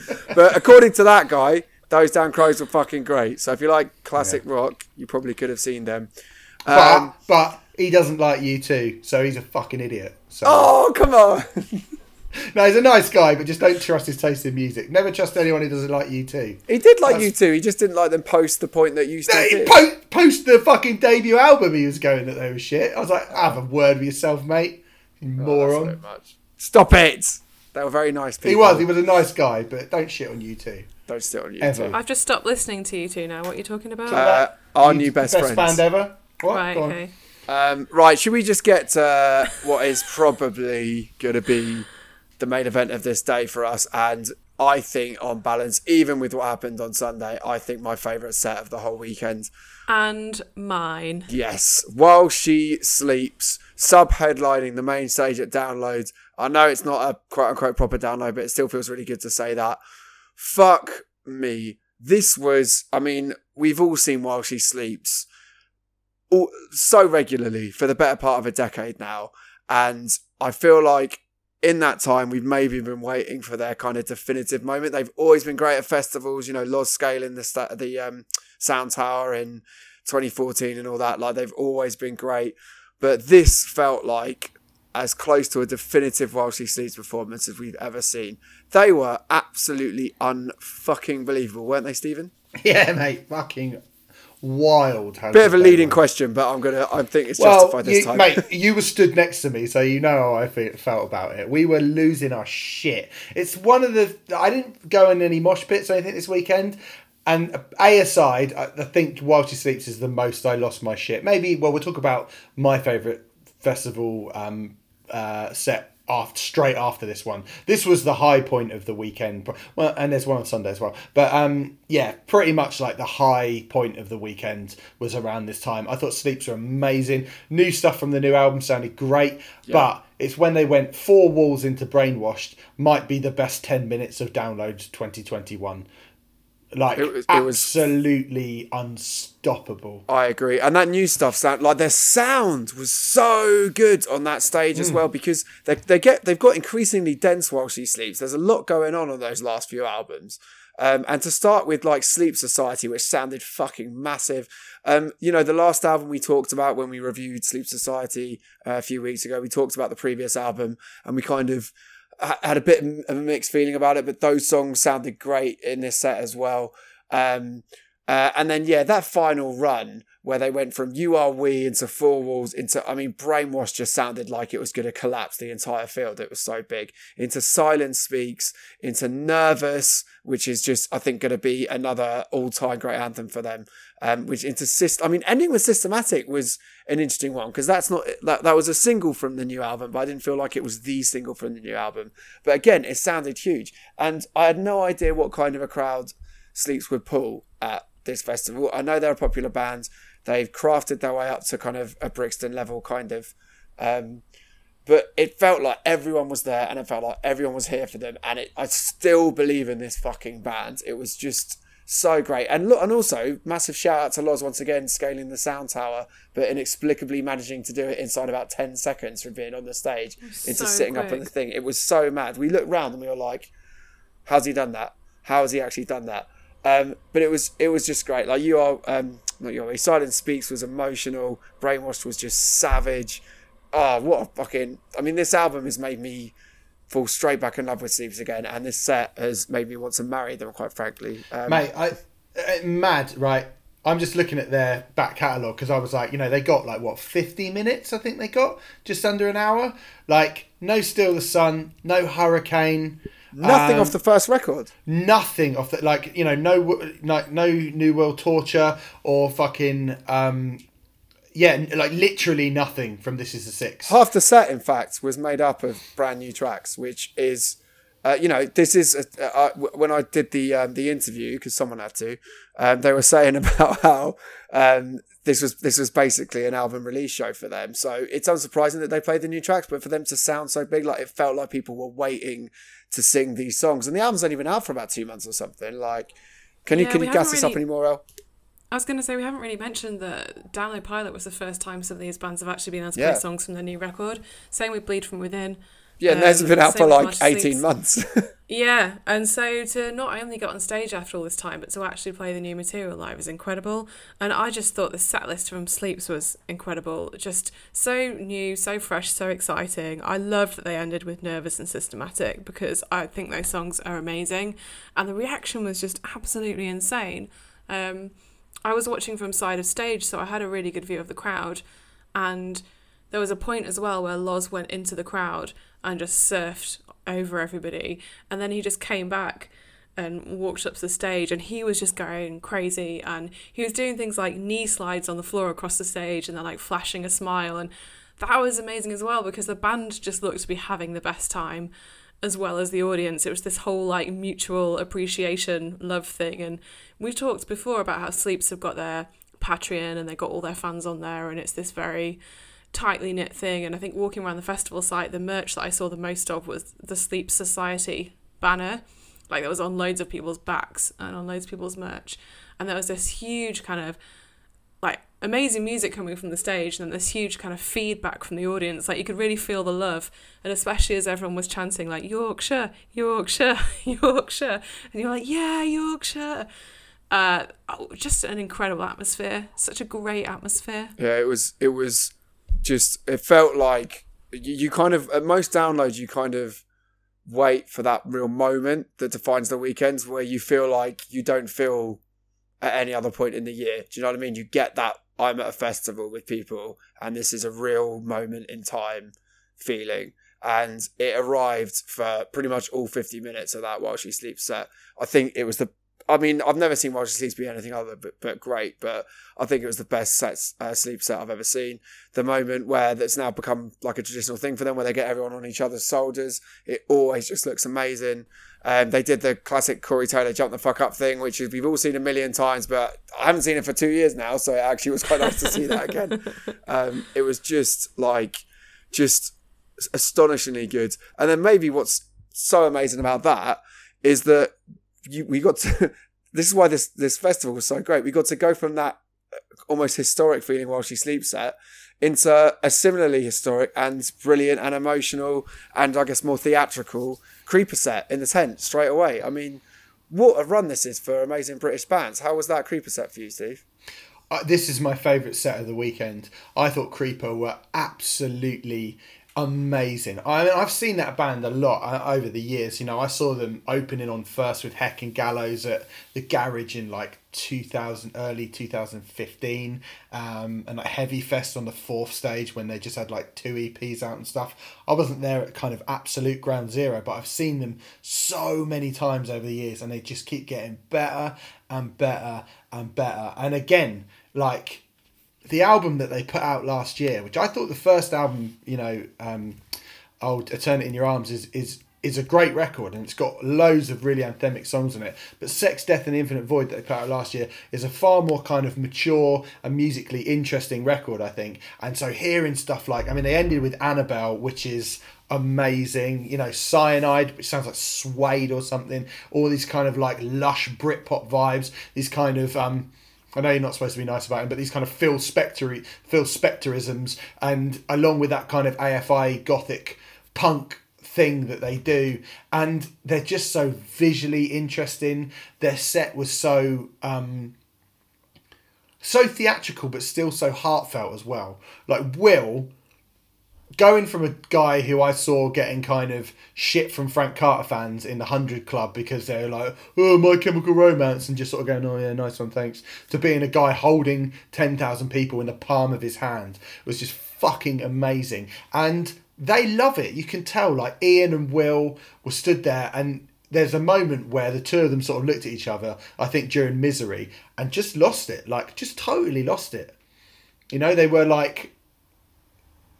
were just really genuinely crying on stage at how fucking much it meant. And you can tell with them that it really means a lot, and they've really connected with people, and they've now got a set which can swerve and morph and move and swell and simmer and then explode. And man, I thought they were fucking insanely great. They look like they should be playing arenas.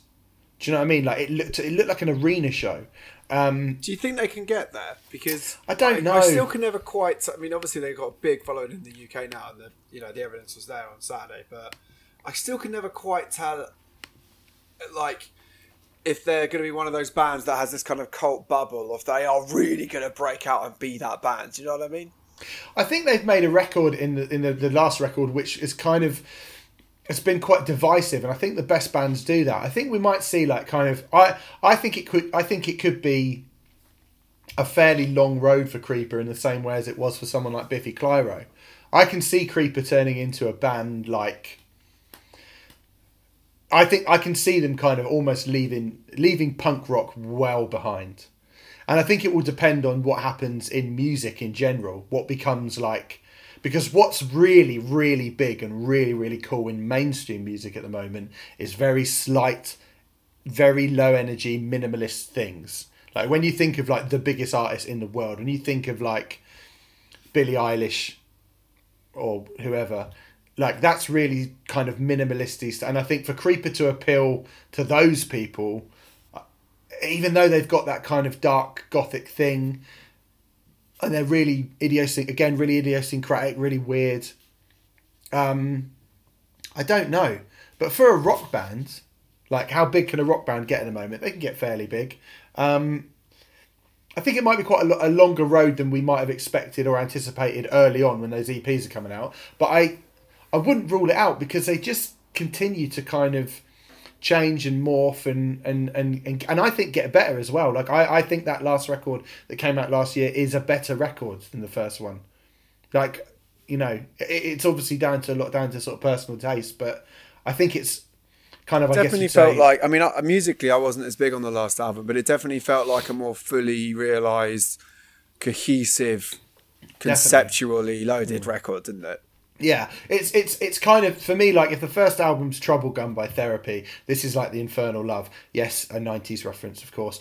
But, you know, like changing it and making it like a bit slower and a bit just the shades were more grey than the kind of purple and black that they were dealing in before. And I think it will all depend on a lot of things. But I personally, what Creeper are doing right now, I personally think is fantastic. And I loved hearing songs like Cyanide and Annabelle in the set and Born Cold. Like I absolutely loved it. I thought they perfectly complemented, you know, the bangers from the previous period. It was amazing. It was really cool. The confidence is flowing through that band and it's exciting to see. I feel like I know Elle has been a big Enter Shikari fan.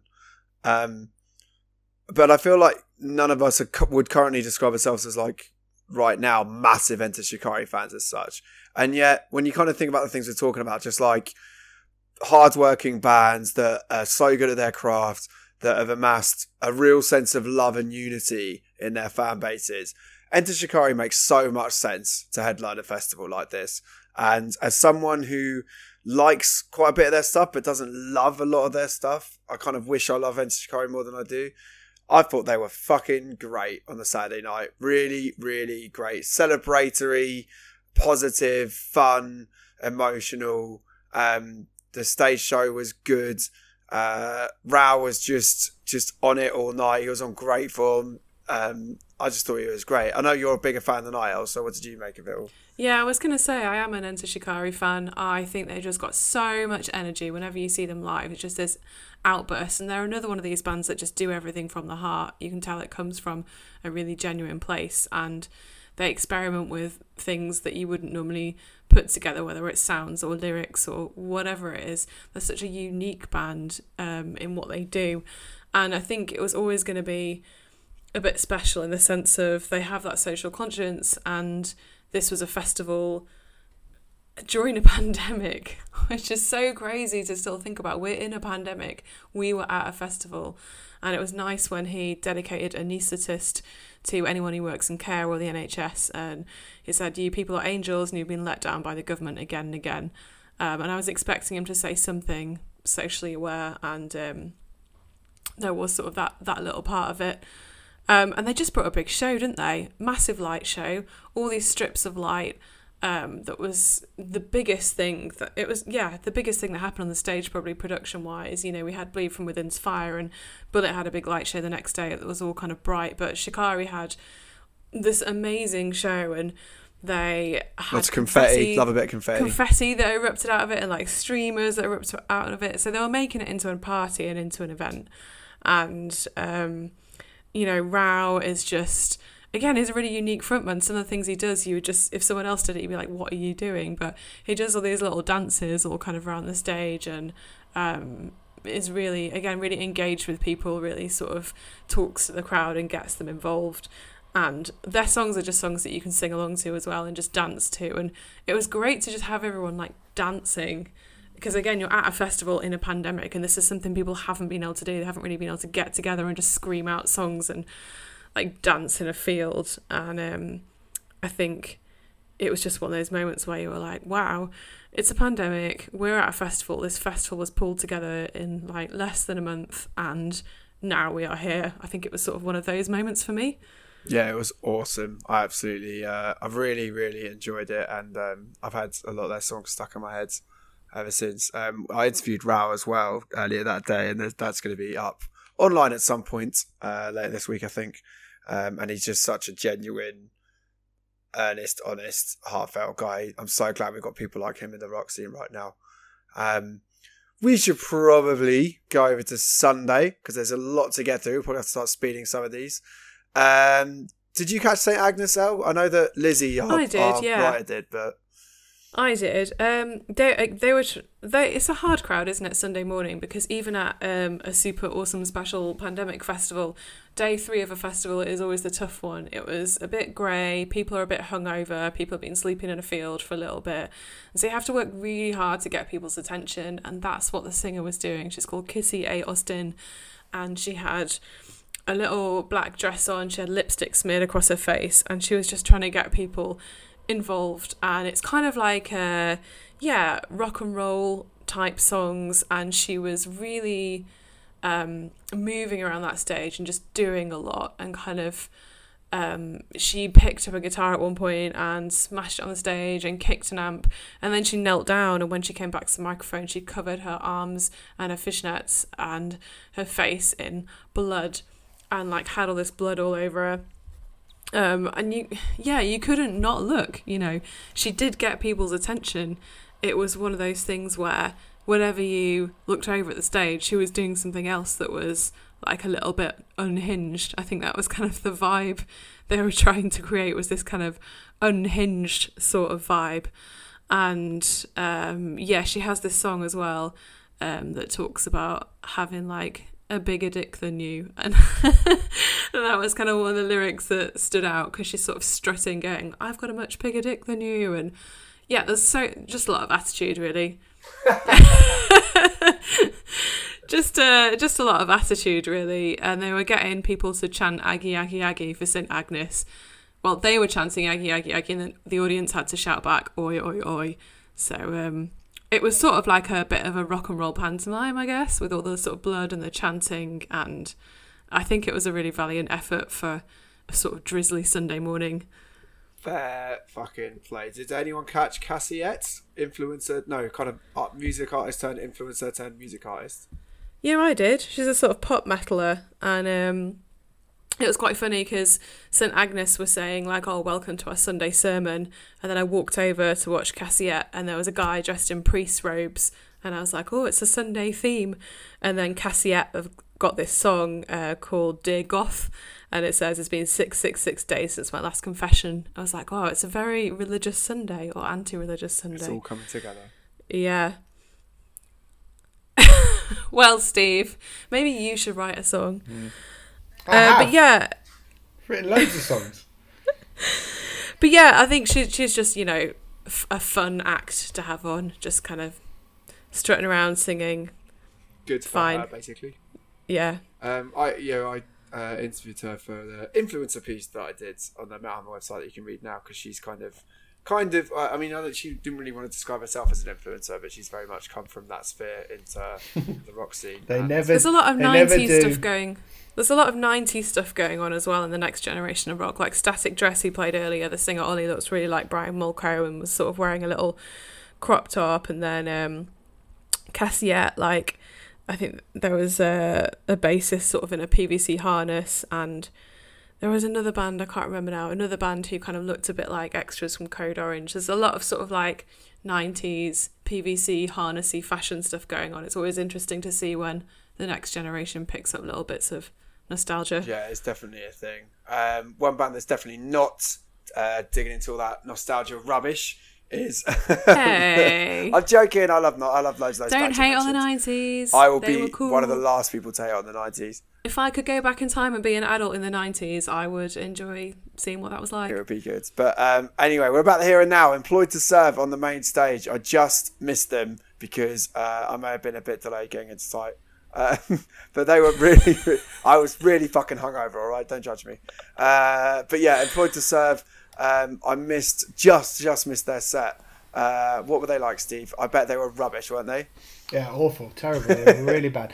They were very, very, very good. Employed to Serve. Again, it was there was a touch of The Conjurer about it, I thought, where some people were like, "Oh, this is super aggro." In fact, there's a woman in front of me who, Sammy, was on the kind of stage left. There was a massive circle pit, and at one point, Sammy, their guitarist, went, "You guys over here, you're doing really well. This side, you're doing shit." And this woman in front of me, who'd been like folded her arms and looking grumpy, flicked him the bird, and I was like, "Well, that ain't gonna fly near me, love. You best." So I started swinging my fists around, and I didn't really, but I was like, "Oi, that's Sammy from Employed to Serve. You're flipping the bird. Have some respect for one of the UK's best metal guitarists, you piece of shit." And they were great. Like they were fucking great. But again, it's savage. They sounded proper fucking savage, and they're not quite like Conjurer in that music is quite hard to make work. Like they've got enough songs. Eternal Forward Motion, I Spend My Days, the new song that they put out last year, I thought, and I've forgotten the name of it. Party's Over. That's it, isn't it? Yeah. Party's Over. It's fucking excellent. Force Fed, fucking excellent. Like they're essentially a kind of a cutting edge modern metal band, but they're starting to get more in the way of like massive hooks, but they still sound super savage. And for me, that is the perfect thing. That is the perfect thing. But I felt like a few people were a little bit scared of them. Only a little bit, but a little bit scared of them. I think as well, because they presented this really united front. They're wearing all their merch in black, and Justine was not taking any shit. She was like, "You have to wake up. Let's fucking go." She was really good, just really commanding. And that new song they played where they got us to chant "This Is Hell," that song exists. That was amazing. So if the new record's anything like that, it's going to be really good. I'm sure it will be. Chubby and the Gang were on second stage, kind of punky stuff, went down all right from what I heard. We should probably spend more time talking about Loathe, really, which felt like one of the big, that's a real shame of the weekends, because unfortunately, after, a very solid, but maybe not the best sound set of the weekend, it just completely cut out for the last song. Was it Two Way Mirror it cut out for? And Kadeem was forced to kind of do this a cappella thing at the end for the last track, which, to be fair, I was standing with Steve watching it, and I thought they'd done it on purpose at first, because I didn't really see the rest of the band and what they were doing. So I don't think it came across like a total catastrophe, but you could tell they were bummed out by it. And I know you spoke to Kadeem afterwards, didn't you, Steve? And he's not happy about it. He wasn't happy about it, but I think he said something which is probably on the basis of, I mean, this is what I said to him. I was like, those people were with you. And I think like Loathe are a great band. And I thought the set they picked was a really brilliantly kind of, again, a real kind of journey of a set. Even for a kind of first ever main stage festival performance, they really felt like they thought about a set. And I thought it proved just what an interesting band they are. They played a little bit from that last album with the kind of electro, a kind of ambient electronic experimental thing that they were doing, which was really, really cool. I always wondered how that would go down if they would be playing that stuff live, and they did, and I thought it worked really well. It's just a shame that, Kadeem's vocals were drowned out almost completely. The bass and the drums really overpowered everything. It was quite a swirly, odd mix of a sound where things would kind of come in and out. And they're a very, very technically unusual band. Like the kind of the way that they craft those songs. There's a lot of like stuff that you need to hear for those songs to sound as good as they sound. Like you need to be able to hear the whole kind of sonic palette that they create, and you just didn't. And I think, sort of talking to Kadeem afterwards, he was like, "Yeah, you know, we were pretty bummed out to begin with, but when they went back and spoke to people, a lot of people, including myself, sort of went, look, it's not your fault at all. You'll be back, and then you make sure this doesn't happen again. You know, it's out of their control, but you know, I'm sure they won't be this unlucky next time." And you've got to think that those people, when it cut out, a lot of people were singing along with them, and they got a really good reception when they left as well. And you could tell that the people were bummed out for them, and people actually cared about them as a band. People really fucking love that band, and rightly so, because they're excellent. Like, they might not have been able to show quite how excellent they were on Sunday, but they are really, really fucking excellent. Like, I saw one of the last gigs I went to before the pandemic shut down was the launch party for the I Let In, It Took Everything, and they were like magnificent. So they can be great. They will be back, and I said, like, use this as fuel to kind of be amazing next time, and I'm sure they will, because they're very, very creative guys, I think. So yeah, I think they're great. Yeah, they are far too good a band to let something like that kind of throw them off course. Anyone got anything to say about Higher Power? I've seen them before, but I didn't catch them this time. Yeah, I had a little run of interviews at this point, so I missed Higher Power, Lonely the Brave, gutted to miss Jamie Lenman. I could hear Elvana. I watched some of Elvana. You missed nothing there, mate. I watched the whole of Elvana. Everybody else had walked out, and I was like, I'm very curious to see what's going to happen. So not everyone in the field. I just watched it. No, everyone I knew walked away from me. It was. I mean, what like, I don't want to moan too much. We need to say what it is. It's It's Elvis front in a Nirvana tribute band, but they don't even look like a Nirvana tribute band, do they? They don't. They dress like Elvis. They dress like 50s people. Yeah, so they're all in 50s get up, and the singers, it's like a Las Vegas cabaret act crossed with a wedding band. But they don't sing it as, and they play it higher than Elvis. They don't sing it as Elvis, they just sing it. I mean, what is the fucking point? That is a real, like, for bands like Svalbard and Palm Reader to not be on that bill, what a fucking spit in the face to have those morons up there. Fuck off, Elvana. Fuck off. I can see why they booked it, because on Sunday, it's the third day, people are flagging, and a band like that are designed to come on and get everybody riled up and get everybody sort of out of their slump. And all the bands before that were obviously trying to do that, and did have some success, but it was meant to be like that party atmosphere, like with the Venga Burst at the beginning of the festival. It's meant to be people are at Download having a good time in costumes. Here's a silly band, let's all just put our brains somewhere else for half an hour and just enjoy it being stupid. Put them on first. That's the intention of it.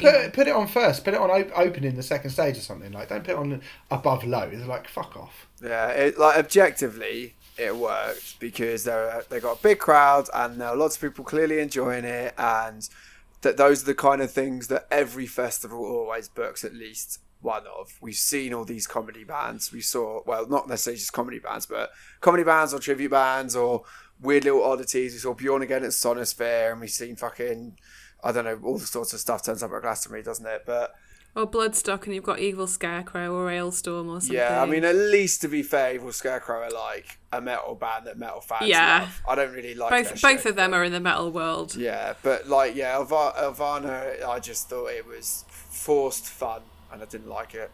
Didn't like it at all. Hasn't Kurt Cobain been through enough? They actually had these... at the end, they had these yellow smiley face Nirvana logo balloons that they put into the crowd, so everyone was playing with them. I saw them backstage, and I imagined I knew what they were going to be, and I wanted to pop every single one. I did. I thought I was going to walk past. I really did. I was about to interview Skindred, and I thought I might pop all of these balloons. You two, so cynical. Grumpy old men, Waldorf and Statler. I get it. Give that slot to young, worthy, hungry band. I do get it, but I don't think it was a bad decision, because the reactions were everyone was super stoked on it. Except me. Except you. Jamie Lemon. And me, because everyone left me. Yeah, fair. Jamie Lemon was supposed to be brilliant. Didn't get to catch it because, again, we had work on him. We're doing some stuff. But all reports suggest that he was fantastic. Didn't see Massive Wagons. I know Rich saw them. I saw some. Oh, did you? Sorry. I just saw Rich gassing them up a lot. Anything to say about him? I didn't see the whole thing, but I saw some of it. And the singer was wearing a T-shirt that said, "I shaved my balls for this," which was quite funny. That's quite enough of that then. Are they like Terrorvision? Apparently they like Terrorvision. Well, I don't know enough about Terrorvision, to be honest. They're another fun band. They've got a song called The Curry Song, which rhymes Rogan Josh with Mosh. And I think it's just, again, one of these bands that you guys will literally hate. But again, on a Sunday, when people have just seen Elvana, I think that was, you could see the logic to it. Yeah. My idea of fun is good music. Yeah, like your roses. Yeah, it is. I think they're very Sunday fun day bookings. My idea of fun is good music, so Triptychon. Come on, guys, this is going off road. We're almost there. We're almost at the finish line. There we are. The poor Wild Hearts, fuck me, on the main stage. That was stop your wrestling, Steve. That was hard to watch. Was the Wild Hearts? It was, yeah. They had. It was just a mess of a set. They clearly had really bad sound problems. It felt like they almost got their momentum back a couple of times, but it left them again. And unfortunately, Ginger just said, "Nah, fuck this," and he walked off, and he wasn't having it. It was that was just unfortunate, really. Not a lot more to say about that. I know they bad sound. I mean, it's so shit for the Wild Hearts, who are fucking brilliant, like proper. They are a fun band. They write amazing songs, and they sounded. I mean, the thing is, they didn't. I think they a really didn't even good sound booking as well for that day. Like and just before Skindred on the main stage, like it's a good booking. And there wasn't that many people there for them, and it sort of felt like the Wild Hearts are a funny one because it doesn't really feel like. I mean, they looked totally out of place in comparison to what, even though Skindred are like an older band. Like, I mean, they're not as old as the Wild Hearts, but. Like, they're a bit of a sort of older band, I guess, from a sort of different generation or whatever. But the Wild Hearts did look like a really old band. And I think a lot of the younger people there are a bit like, don't know this band. But I think had they have got to the end of their set, when they were playing the big songs, people would have gone like, oh, I know this song. But they just never got a chance to do it. They probably, I mean, I do wish they'd have just finished their set, really, to be honest. But, like, I get it. Like, it was a pretty bad sound. Understandable frustration for Ginger, but yeah, it was just a shame, really. Anyone see Trash Boat? Not my vibe. Right then, well, let's get on to comfortably the best thing of Sunday then. We've just been talking about forced fun. You do not need to force fun when you have got a band as fucking brilliant as Skindred, and I have seen this band so many times, and every time I see them, it's not that I take them for granted, but I kind of feel like I know what it's going to be like to see them. And then I just leave so fucking happy. Like, I didn't realise how much I needed this set in my life. And to top it all off, for the first, I mean, there was bits of sunshine over the weekend, but this was the first time that the clouds actually fucked off and the sun came out and we got a late afternoon Skindred set bathed in sunshine. It was absolutely brilliant. Absolutely brilliant. Was it not, Steve? Oh, mate, always. I mean, the thing is like, this is no better or worse than any other Skindred set that I've ever seen in my life. I just had to wait longer for it. I think that's what made it feel so good, though. Yeah. I mean, they are the most consistently great live band probably in the whole world. And people do now just go, you know, I don't need new material, or I don't care about new Skindred tracks, or, oh God, Skindred are touring again. But you still, like... You can say all that when you're not watching them. The second you start watching them, you are having the best time. You know exactly what's coming. Like Benji, as he always says, you won't leave surprised, but you won't leave disappointed. Every single Skindred set, always brilliant. I mean, I must have seen Skindred. I think I've definitely seen them. I'm pretty sure I've seen them more than most people. And anyone who moans, "Oh, not Skindred again," I'm like, mate, I've seen them more times than you, and I want to see them tonight. Like, you know what I mean? Just having not seen them for 3 days has made me go, oh, I'd fucking love to see Skindred again. And then hopefully they're meant to be playing Bloodstock, so I hope Bloodstock happens. Because, again, I will watch Skindred, whoever is playing against them, I will watch Skindred. Like, They could have They could have headlined. Yeah. It was like a headline set. It was. Like the energy and the atmosphere, and the arena was Always the is. most full I saw it the entire weekend. It was literally just a party, a big, big, fun party. But not the Alvana kind. I followed them out. We did a walk on with them onto the stage, and it was the first time that weekend that I got to see a band actually, like, from behind walk out and see the whole crowd laid out in front of me, and people were like jumping up and down and starting to mosh and dance before they'd even started. People were so ready for it, and I feel like, you know, maybe Massive Wagons and Elvana did the job. Maybe they rejuvenated everyone, but it did feel like there's a slightly low energy for a lot of Sunday. Yeah. Maybe there was a slightly low energy for a lot of Sunday, but Skindred, it just felt like people were just so ready for it. And as soon as the first note went off, it just completely went off. It was so good. Needed that Skindred set in my life. The idea that Skindred need Alvana to to warm people up for them. No! They've got the biggest hype man already. Benji was like doing so much banter.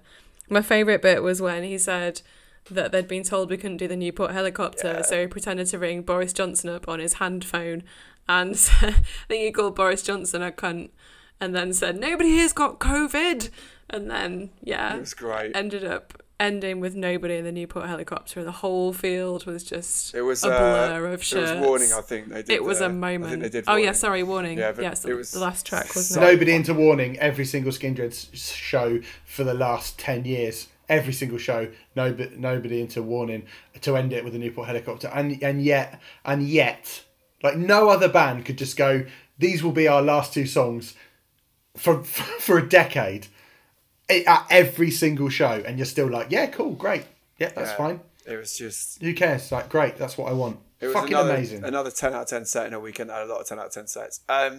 Frank Turner then played in the tent. I didn't see it. I saw quite a lot of footage of it, and it looked like it went off there as well. Apparently they got a really good crowd. Steve's putting his hand up. I just want to say, I didn't see much of Frank Turner, and I'm not really a massive fan of Frank Turner, but he gave one of the most stirring and emotional speeches about the year and the rock and metal community that I heard all weekend, and for that, fucking fair play. He played a couple of good songs, a couple of songs I know. I'm not a massive Frank Turner fan, I've got to be perfectly honest. Like, he's cool and everything, but it's not really something that I'm that into. But he played a few songs that I thought were quite good, but I really, really liked how he seemed so stoked to be there, like so stoked. And he did a really good, you know, he's quite an impassioned guy. He did a great kind of really stirring, you know, the rock and metal community, we miss each other, we love each other, we fucking feel for each other, and we've needed this, all of us have needed this so much, and it was just great. Yeah, it was really good. Yeah, that's fair. I mean, there was just so much emotion from so many bands. Like, everyone seemed so stoked to get on stage. It was fucking great. And then we topped things off with Bullet for My Valentine as Sunday night headliners. Now, I said when this lineup first got announced, I think Bullet are going to have a real job on their hands to follow everything that will have happened that weekend. Because even before we knew just how good it would all be, we knew that they would be following Frank Carter, they'd be following Enter Shikari, they'd be following Skindred, While She Sleeps. Like, it's just a weekend stacked with bands who are high energy, enthusiastic, super passionate, have dedicated, passionate, emotionally engaged fan bases. And Bullet, I've never been a huge fan of them musically. I wasn't cranking the Poison as much as many of my peers and friends were, to be quite frank, back in the day. But regardless of that, like, they've never kind of been that kind of fun, like, super engaged band in the same way. I even had a conversation with Benji on last week's podcast where he kind of said, like, yeah, you know, Matt's never been the most jokey guy, blah, blah, blah, blah, blah, blah. So I just didn't know how a set like that was going to go down at the end of this kind of festival. It felt like it could not quite run along the same kind of lines. And for the first kind of, I'd say third, maybe, it was kind of like, you know, this is good. It was super polished. Like, there was a pretty significant proportion of people that were there that were, like, really enjoying it and stuff. It sounded good. It looked very professional and slick, but it didn't quite feel like it was, like, picking up that kind of festival vibe that so much of the rest of the weekend had. And then, when they started dropping songs like Your Betrayal, 4 Words to Choke Upon, and especially later on in the set, where they dropped Scream Aim Fire, the whole vibe seemed to just change, and it turned into this super fun, celebratory, fucking brilliant festival headliner set, and people were losing their minds. I went into my first circle pit for something like 8 years for Tears Don't Fall, of all songs. Like, I don't even know if I like that song that much, but it was just so kind of infectious, just like how much people were losing their minds. And you just kind of reminded yourself just how much this band had meant to people over the years and how they were a totally era-defining band back in their day. And I'm not knocking the recent material. Like, the last album was patchy at best. The album before that, Venom, was all right. From what I've heard of the new one, it's going to be a significant step up from that, I think. But they just mean so much to people, this band, and I kind of took that for granted a little bit. And I had a fucking great time when all is said and done, and I thought it actually ended up being a really great way to close out the festival. What say you, Elle? I know you're watching it with me. It was, yeah. I kind of felt a little bit the same, to be honest, but I think you have to remember as well that Bullet are one of these bands that for years and years and years people have been saying Bullet are the next headliners. You know, from when they came out in the early 2000s, they were like, this is the next generation of headliners. These are the bands that are going to be headlining Download. And then we never got to that place because of the way the music industry has gone over the last 15 years. And so to have Bullet actually headline a version of Download was a really big deal in the first place. And I think a lot of people who are fans of them has probably been waiting for this for a long time. And I agree with you. I think when those hits started landing, and particularly in the encore, Tears Don't Fall, Hand of Blood, Waking the Demon, there was just like a triple threat of people remember, either fans who already love those songs or people who sort of lapsed listening to them who really remembered what they were like in the past. And the whole field just was a really good atmosphere of just kind of togetherness and fun and everybody just getting in the pit and having a good time. And I think that last bit of it especially was really uplifting. Yeah, the last third was amazing.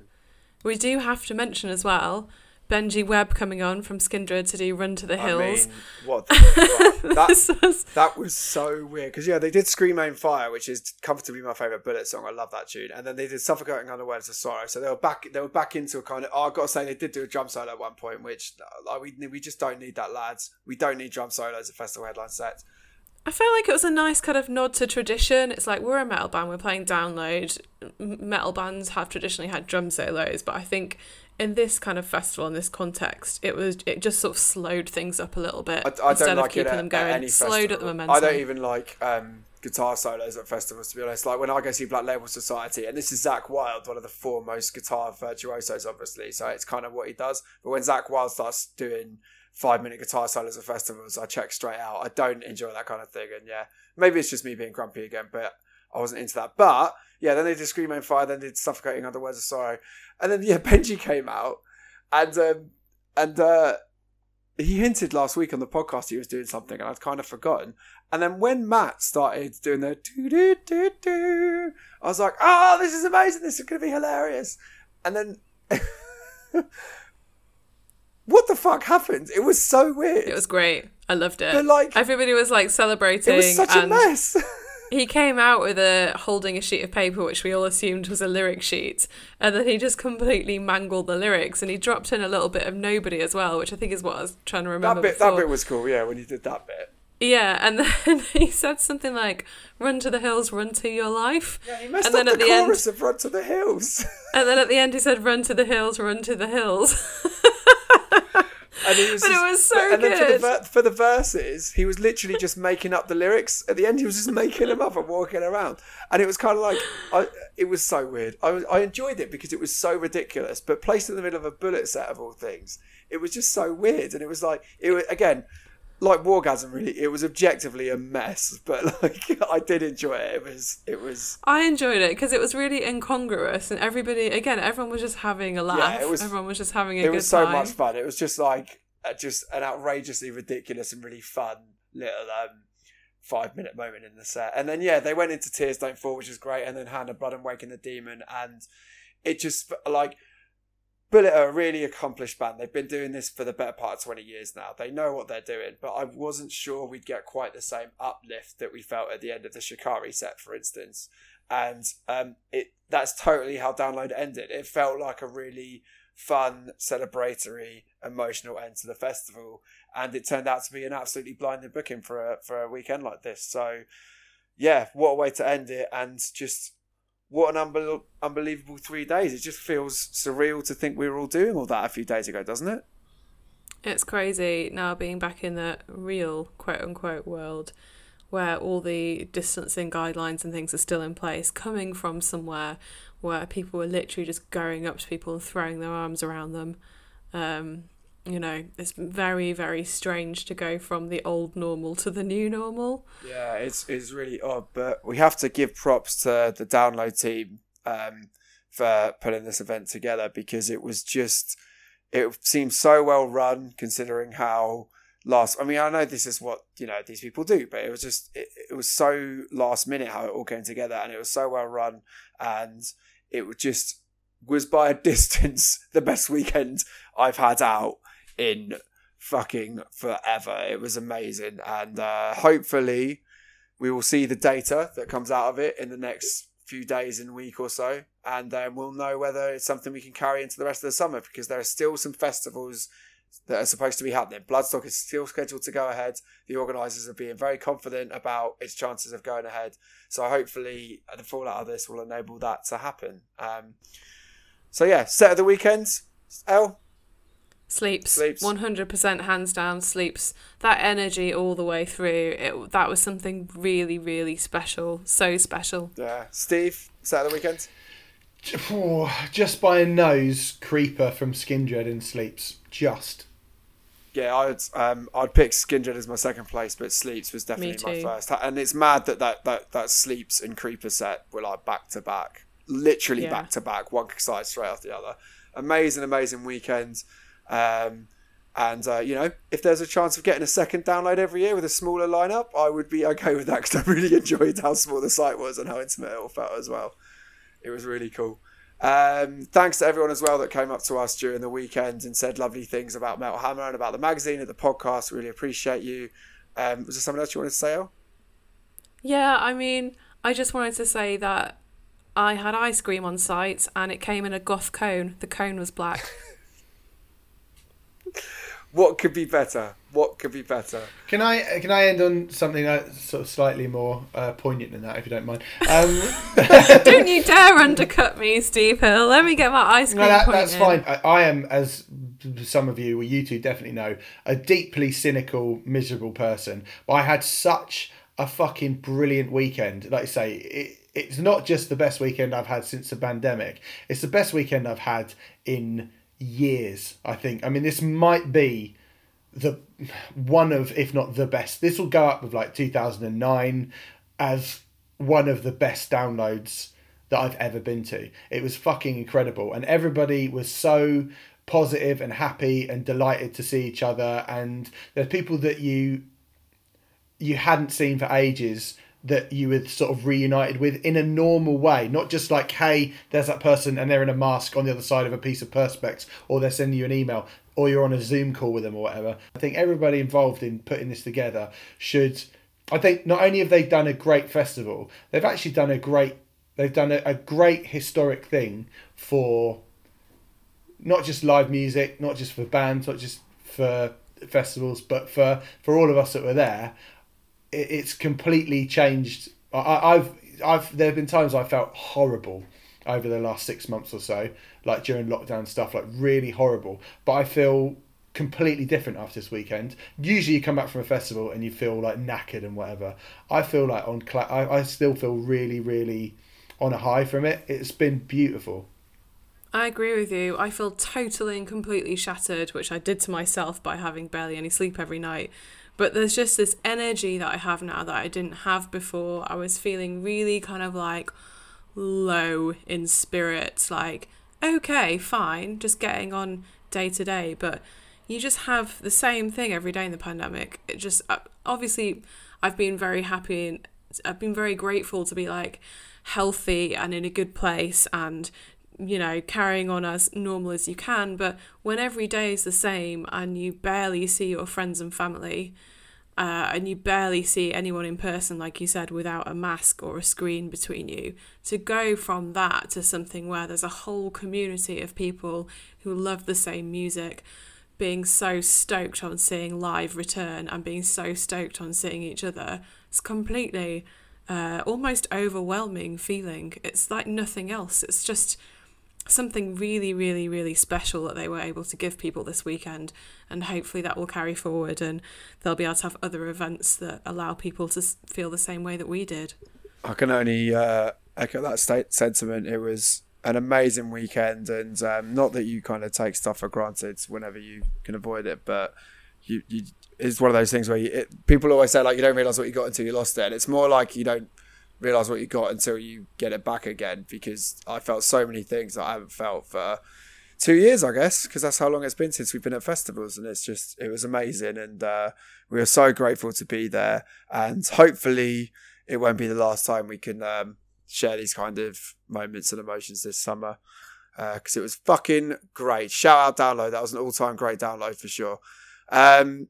Goodbye, everybody. That's going to be it for this week's show. It's a monster 2 hours we've been going for, but that's how much we enjoyed the festival. We wanted to talk about it properly. We will be back next week, of course. Don't forget to pick up the brand new issue of Metal Hammer, featuring the one and only Slipknot as we celebrate 20 years of Iowa.